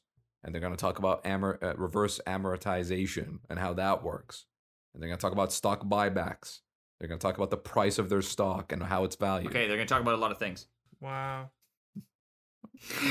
John, I know you've been through it, but it's, I want to make sure Austin is I know, but there's them all right now. List 5 or 6 things, not 20. I'm looking at them all right now. I don't know, it's just fun. So you're what, Amber? You're at like 2002? I'm at 2003 or 4 actually. Okay, cool. And John, I think, has finished them. Yeah. All right, man. Well, I gotta take off here, but I think I'm gonna dial one in this week. Yeah, I'm on 2004. But Austin as well, like sometimes they're going to be talking about like the annual share, like the annual letters. you should be pausing the video and going to read the 1994 annual letter that this guy's asking a question about, so you get context. So it may seem like, you know, these episodes are like 2 hours or 4 hours long, but you're going to be pausing and doing research. So you know, each section, like each year, is like 10 hours or 15 hours worth of work. Wow. So, Austin, if you want something that's maybe a little bit less work, you can go to this podcast called We Study Billionaires, or it's TIP, the Investors Podcast, and they have some of their earlier episodes. They do like a review of the annual shareholding meeting, so they take like 5 or 6 of the best questions, and then they listen to Warren Buffett's response, and then they give their commentary on it. And those ones are really helpful. Just kind of just like you know, they're a little bit like, that's more forgiving. It's not that intimidating. It really isn't. It really isn't. Amber, come on, man. It's you know, it's you know. Austin, listen. Austin has a master's degree. He's a pretty smart guy. I trust that he can get through the original. Amber, I know, but there's a very high chance that like the compliance rate of listening to an hour-long podcast where it's just the most important questions and a review is going to be much higher than a 5-hour fucking slog for a lot of people. For a lot of people. Well, yeah, but I mean, it's like, not who's Austin. going to go to the gym 5 days a week? Austin Wood, man. I'm betting on Austin. I don't know, man. I don't know. Austin, we'll see. Let us know if you get to the 5-hour thing. It's for like, I don't know. Amber, like from my experience, even people that I think are into investing find it pretty sluggish. It takes a little bit to get used to his voice. What? Oh, it's so crispy. Well, maybe earlier on. You're not at the part where it gets. Yo, that podcast you just recommended to me, John, is amazing. Oh. They have like a bunch of different people on here. Yeah, it's really good. I actually did, boys. I actually did try to like jump to the 2022, and he would take like 10 minutes to make one sentence. Yeah. So, but like I think that's also a good exercise of patience. So I think that'll be fun. Well, the 2021 was pretty bad. Like for his performance. 2020 the content was good. Yeah. Well, the one where COVID hit. Yeah. Well, you can just play the speed at 2 times. I don't know. Either way, boys, I gotta go. Yeah, all good, man. All right, boys. Bye. Have a beautiful time. Hey, listeners, thanks so much for tuning in this week. As usual, you can find us on Instagram at @theweeklycallpod or through email at theweeklycallpod@gmail.com for any questions or comments about any of our material, and just to kind of pick our brain or even challenge us on a few things we said today. The intro and outro music was brought to you today by William Scott Thompson. You can find him on Spotify under that name. He has a lot of other great material on there that you can go listen to as well. Thanks so much for tuning in this week, guys. We'll see you soon.